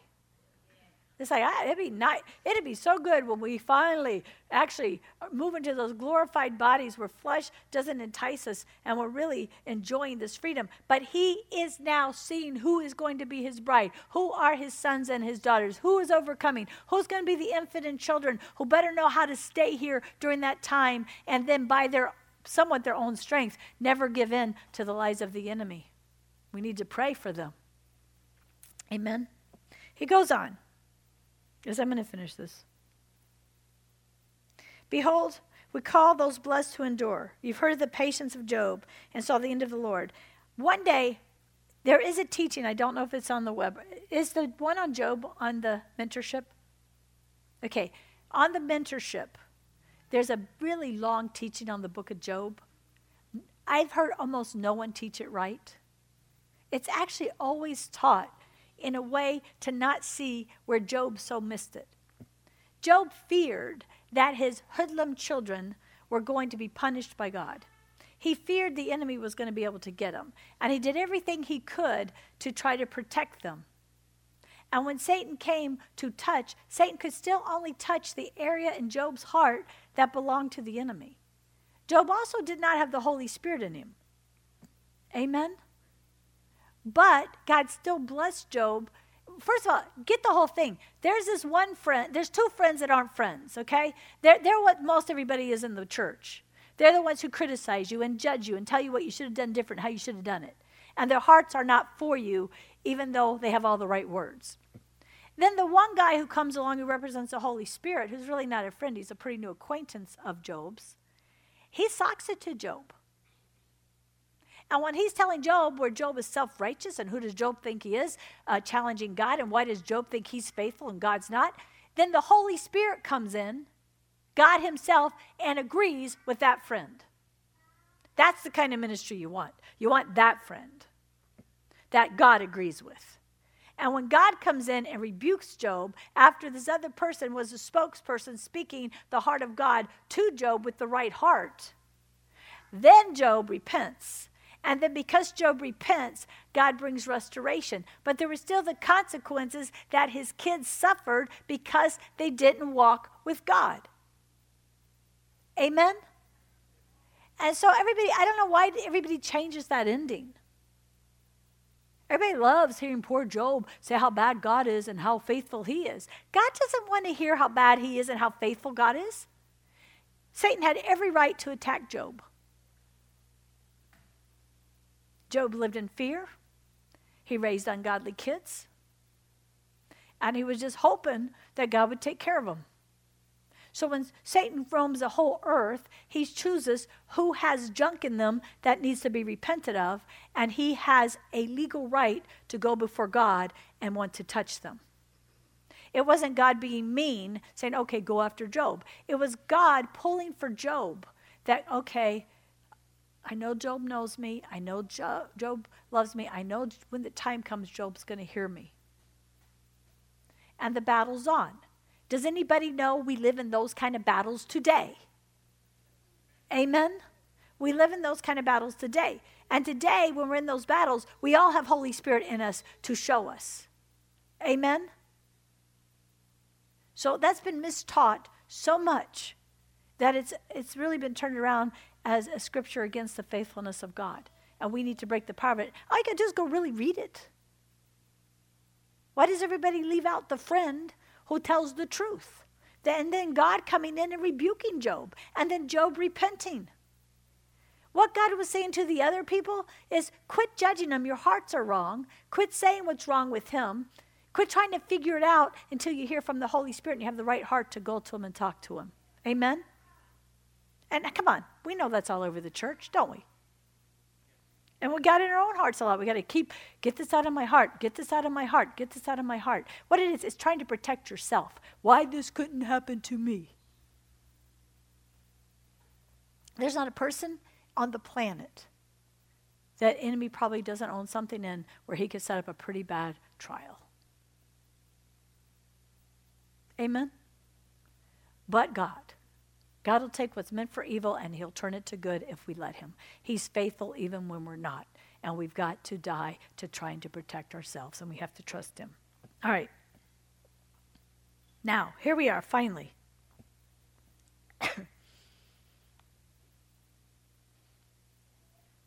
We want to endure. We want to hang in there like Job did. And we want to get to the ending that Job got to and see that the Lord is full of tender mercy and pity.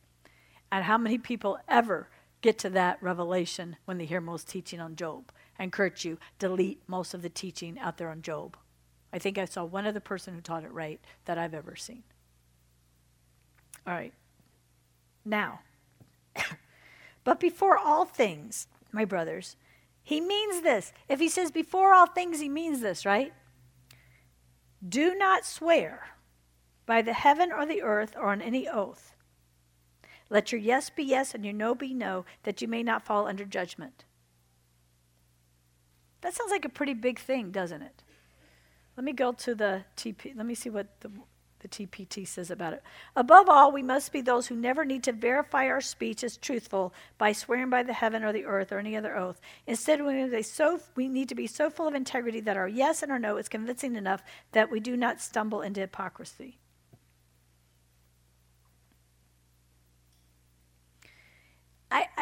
The Lord actually brought me to this.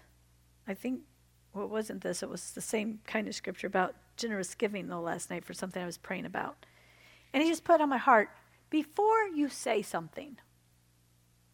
I had a situation with somebody renting my house, and they wanted to bring a dog, and I told them, I was back and forth like, well, it's a half shot, blah, blah, blah. And the truth is, I need to get it settled in my heart. Am I going to let people bring dogs or not? And so with the renovation, the answer was no. Well, the person never got back with me. And all of a sudden, 3 months later, they write like, oh, I forgot to get back with you. I want to bring the dog. Well, I don't want them to have the dog now. I didn't really want them then either. But I felt that kind of funny, So I wrote back and said, well, I haven't heard back from you in 3 months or a month or two. So we've renovated the house. We did this and that. So we're going to stick with our no dog policy. Then the person wrote something kind of sarcastic back. And then my thinking is, oh my gosh, they're going to give me a bad review and blah, blah, blah. And the whole time, though, I felt not at peace. Okay, really listen. This will really help everybody. Does anybody know what I'm talking about, that not at peace? You try to justify things. You rethink it. What would you say? What would you do? Blah, blah, blah, blah, blah. Ah! All right.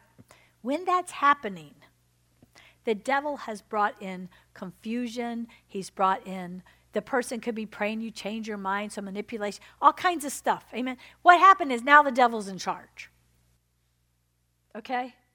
So what do you do?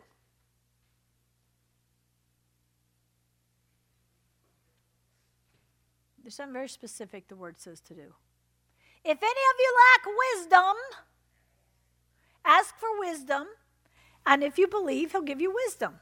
So I just stopped my back and forth, and at first I was real happy. Okay, we're just going to say, no, I even offered to let them stay, and come in early, stay a day free, and then they wrote, and I still didn't feel peace. So I got before the Lord said, you need to settle this, so people can't call, and then you want to, it's kind of like this. I'm trying to be nice, but you wish they wouldn't ask.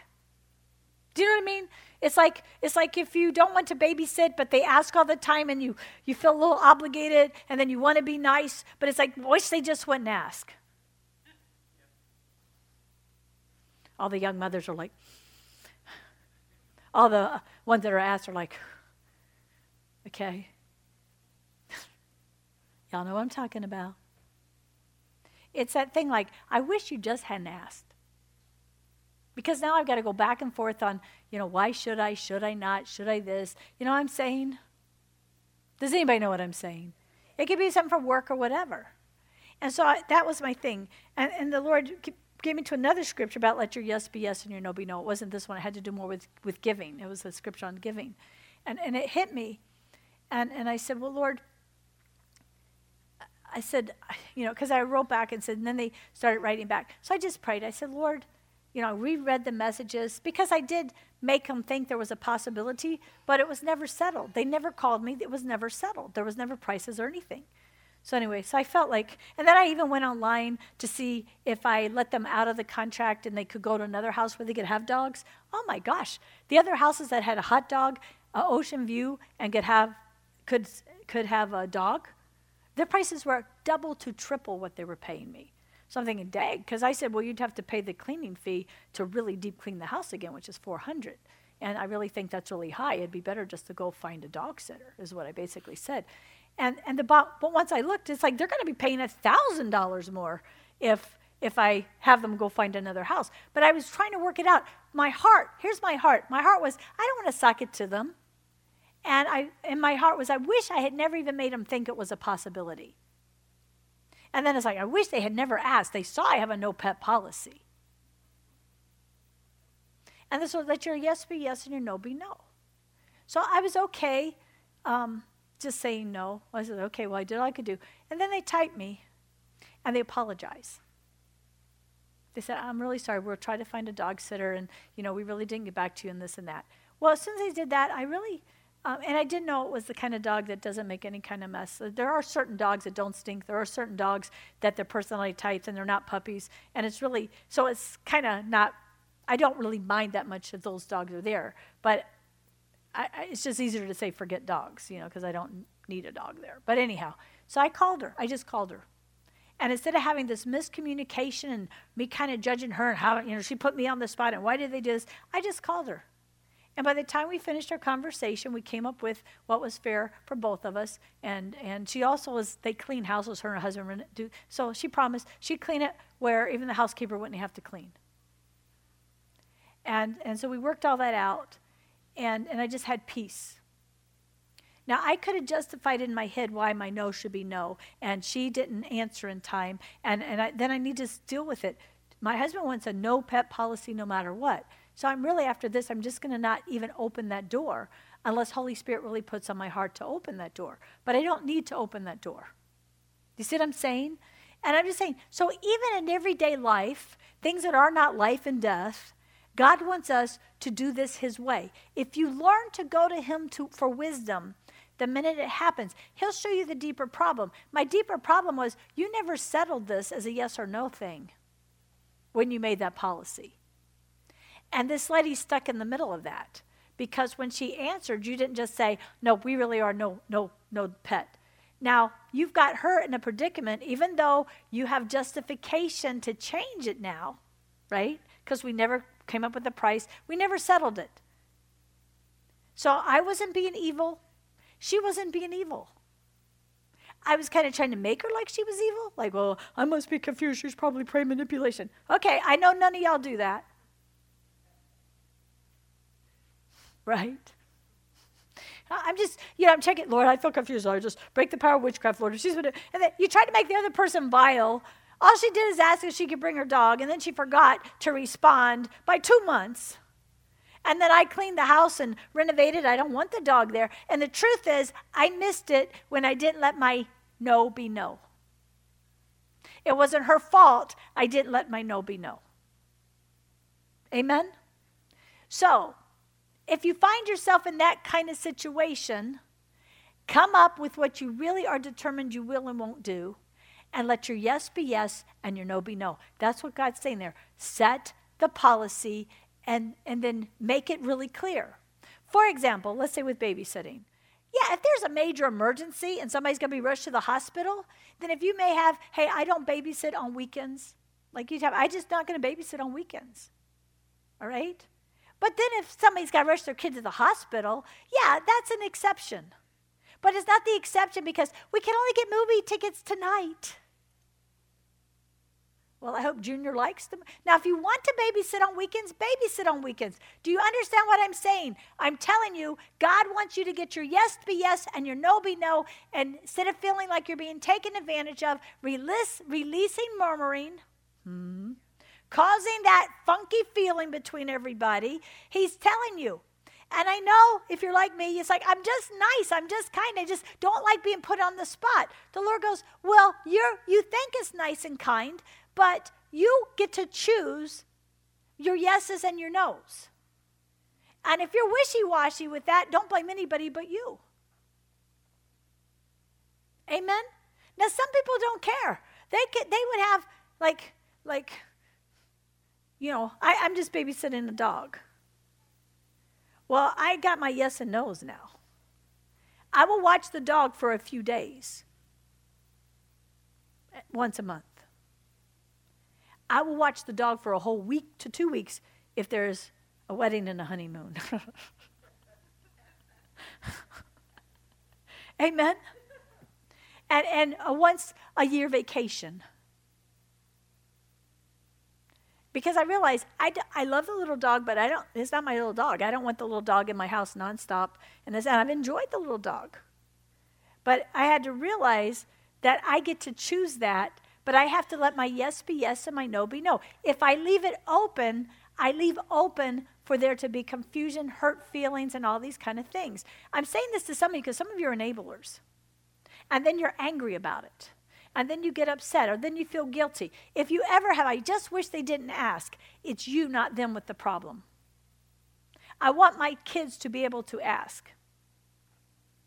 Amen? I want them to know it's okay if there's an emergency and he has a business thing and he can't find a dog sitter or whatever. One day it'll be babies or whatever. You understand what I'm saying? What God is saying in that scripture, get clear within your own heart. Get clear within your own heart. And then make sure your yes is yes and your no is no. And you will stop the confusion that opens and the junk that happens. Isn't it cool how the Bible's so practical? And those people have problem with that. You either have a God complex that it's your job to solve everybody's problems, which makes you an enabler, which makes you get angry and upset. Now, if you really never care, and it's like bring the more the merrier, then fine. Then your yes is always yes. This door is always open. We can have as many people here whenever they want to come and whatever. If that's you, praise God. That doesn't make you better than me. Amen? That's just who you are. That's just what you enjoy. That's fine. But he gives me, he gives Debbie, he gives Cheryl, he gives Carrie, he gives Thad, he gives all of us the yes to say yes, let our yes be yes and our no be no. He doesn't say, don't expect anybody to ask you. Amen? He's just telling you, know ahead of time what you're okay with. I know the psychiatrists call it boundaries. I don't like that word because it's not in Scripture. Here it is in Scripture. Let your yes be yes and your no be no. If you're wishy-washy about it, don't get mad if somebody, don't call them manipulators, don't say they're in witchcraft, don't say if they just wouldn't ask. He doesn't say, don't ask anybody. He says you can ask him anything, believing without doubting. He says you can come, you can pester him. He gives a whole scripture about just pester me if you want to. He also has other scripture that says you can say all you want. The answer is no until you repent of your idolatry. He knows what he responds to. Amen? But you have to just decide. Somebody needs to hear this. And maybe they're not in this room besides me. Maybe they're listening or watching. All right. After that, Karen needs a lot to put on the radio, so I'm preaching, okay? Does anyone, actually it's because Holy Spirit has me doing this. All right, here we go. Let your yes be no, your yes be yes, sorry about that, and your no be no. Listen, that you not fall under judgment. What does that mean? That means other people aren't judging you. Well, they do it for them, but they won't do it for me. Or they love them more than me. Or, he doesn't want other people being your judge. And if you're wishy-washy, you open the door for them to sin and judge you. Can I get an amen? This can be applied to dating. This can be applied to loaning money.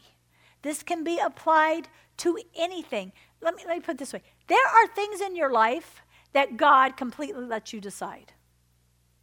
Get rid of the hyper-spiritual stuff. I said, back and forth, I don't know if God wants me to have the job. I said, just do you want the job or not? It is a hyper, counterfeit religious spirit to put everything over on God. It's up to you what cereal, if you eat cereal this morning. If you choose you're not eating cereal anymore because you read there's not that many health benefits to cereal, that's your choice. But I don't need your legalism. Amen? He gives us free will choice, and he gives us a lot of freedom in a lot of areas, okay? That's what he's saying here. You won't come under judgment if you know what your yes is and you know what your no is. But if you stay wishy-washy all over the place, you got them saying they like them better, or they're mean, or just make it simple, people. Just make it simple. If it's always yes, let it always be yes. Anytime you want to come over, fine. Amen. My one son and his wife were asked, they even said, would it be okay in a few years if we move into the same neighborhood? I said, it's fine if you move into the same neighborhood. But I'm still not babysitting the kids more than what I would babysit. And I'm not watching dogs all the time. And I'm not cleaning the house up and all this for you, you know. So when the time comes, but I don't care, you can live here. But see, I couldn't do that if I was going to be wishy-washy. Because I would be judging, I would be feeling taken advantage of, all these things. Now, I don't know what it'll be like till I have grandkids. I now know what it's like to have a grand dog. Amen? So I'm not going to make those decisions now. I'll make those decisions when I need to make those decisions. Amen? But when I do, my yes will be yes and my no will be no. And let me get this straight. Your yes can be different. That doesn't make you better than me. It doesn't make you better. You may be the grandma of all grandmas. Well, praise God. You may be the dog sitter of all time. You may have a herd in a kennel in your backyard, and your kids can bring 50 dogs over and their friends. And you don't mind out there cleaning up the dog poop. Whatever. That's fine. I'm not your judge. I really don't care. Can my dog come on? Can I bring my granddogs over? You know what I'm saying? I'm saying this seriously. God's got to get us from judging each other, period. And he's saying in this, you let your yes be yes, let your no be no, and then judgment will not be over your head. But you have to settle it and not be manipulated and comparing. Does everybody get what I'm saying? I know you get this, because these are the stupid things we really do a lot. Amen? These are the things where, I can't believe that, Pastor. Just, guys, get your yes, yes, your no, no, and then it's fine. You and I got this. Amen? And then it doesn't bother you. I'm serious. I'm helping somebody today. Somebody needed this today. Somebody needed this. Somebody's been murmuring. If I asked your spouse right now, they already said, they're going, oh my gosh, they must have heard our conversation. Oh my gosh. Okay? Quit blaming other people. Let your yes be yes and your no be no. If you want grown kids living in your house for 20 years and you want to feed them and give them money for clothes and buy their cars and everything else, then do it. If that's cool with you and God and the other person, you know, your spouse or whatever, then do it. And I mean that seriously. It's none of my business. It's none of my business. Amen? But let your yes be yes and your no be no. And the same thing, God's on this one this morning, y'all. Raising your children. Somebody else may let their kids do all kinds of things you don't let your kids do. Leave them alone. That's between them and God. You let your yes be yes and your no be no. I was an extremely strict parent in the areas of what my kids could watch, what they could listen to, who they could spend the night with, where they could go. I do not for 1 second feel bad about it. It was my and my husband's yes and our no. But I'm not judging anybody who did different, although some who did really different had a lot of more problems than we had. But it didn't make me superior. I will say this. I choose not to punish them for being Christian. So if they couldn't do one thing, they had a lot more they had much more of our time. We did camping, went out to boats, went to the beach, went to parks. We made sure they had a great childhood, not a deprived childhood, and blame it on Christianity. It takes a lot more to say no and then to do things so that they don't feel like being a Christian is horrible. And it's up to you to take the time to make that real. Amen? It's easy just to say no all the time. It's easy to be legalistic and make your kid look funny, make your kid not participate in anything, make your kid have the joke of the neighborhood. It's another thing to make your kid the envy of the neighborhood, even though they don't get to go to that, they don't get to do that. Man, they go camping, they get to go there, their mom takes them there, they get to do you understand what I'm saying? Our kids should be the ones shining that everybody wants to be like, not the ones that are so disciplined and not allowed to do anything that nobody wants your Jesus. Does everybody get this? Because some of y'all need to hear this. Anybody can be a tyrant. If you're a tyrant in your parenting, you will raise up rebellious children. Amen? It doesn't take much to say no and be the adult and make no stick. It takes a whole lot to pray about what to say no to. And then, Lord, how can I make this no not something that is going to make them not want to be a Christian? Amen? I don't know why I'm saying all this, but you guys do. All right. Does anyone ill? Here's what I was getting to today, and we'll finish right after we get to this. Does anyone suffer ill among you? Is anyone in the church, the believers, sick? I'm telling you, if you can find me other scriptures in the New Covenant after the Gospels about how to handle sick people in church, bring it to me. Because this is a specific from a true apostle telling us, led by Holy Spirit, that believers do get sick sometimes, and here's how they handle it. It doesn't say, is any of you sick? Just come to all the gatherings, your little contagious self. Does it? Does it say that? Can somebody show me where it does say that? It says, if any of you are sick, which means somebody might be sick, let him pray. Is anyone cheerful? Let him praise in song. So first of all, if you're sick, or that suffers sick could also be somebody comes against you, whatever, you need to pray yourself first.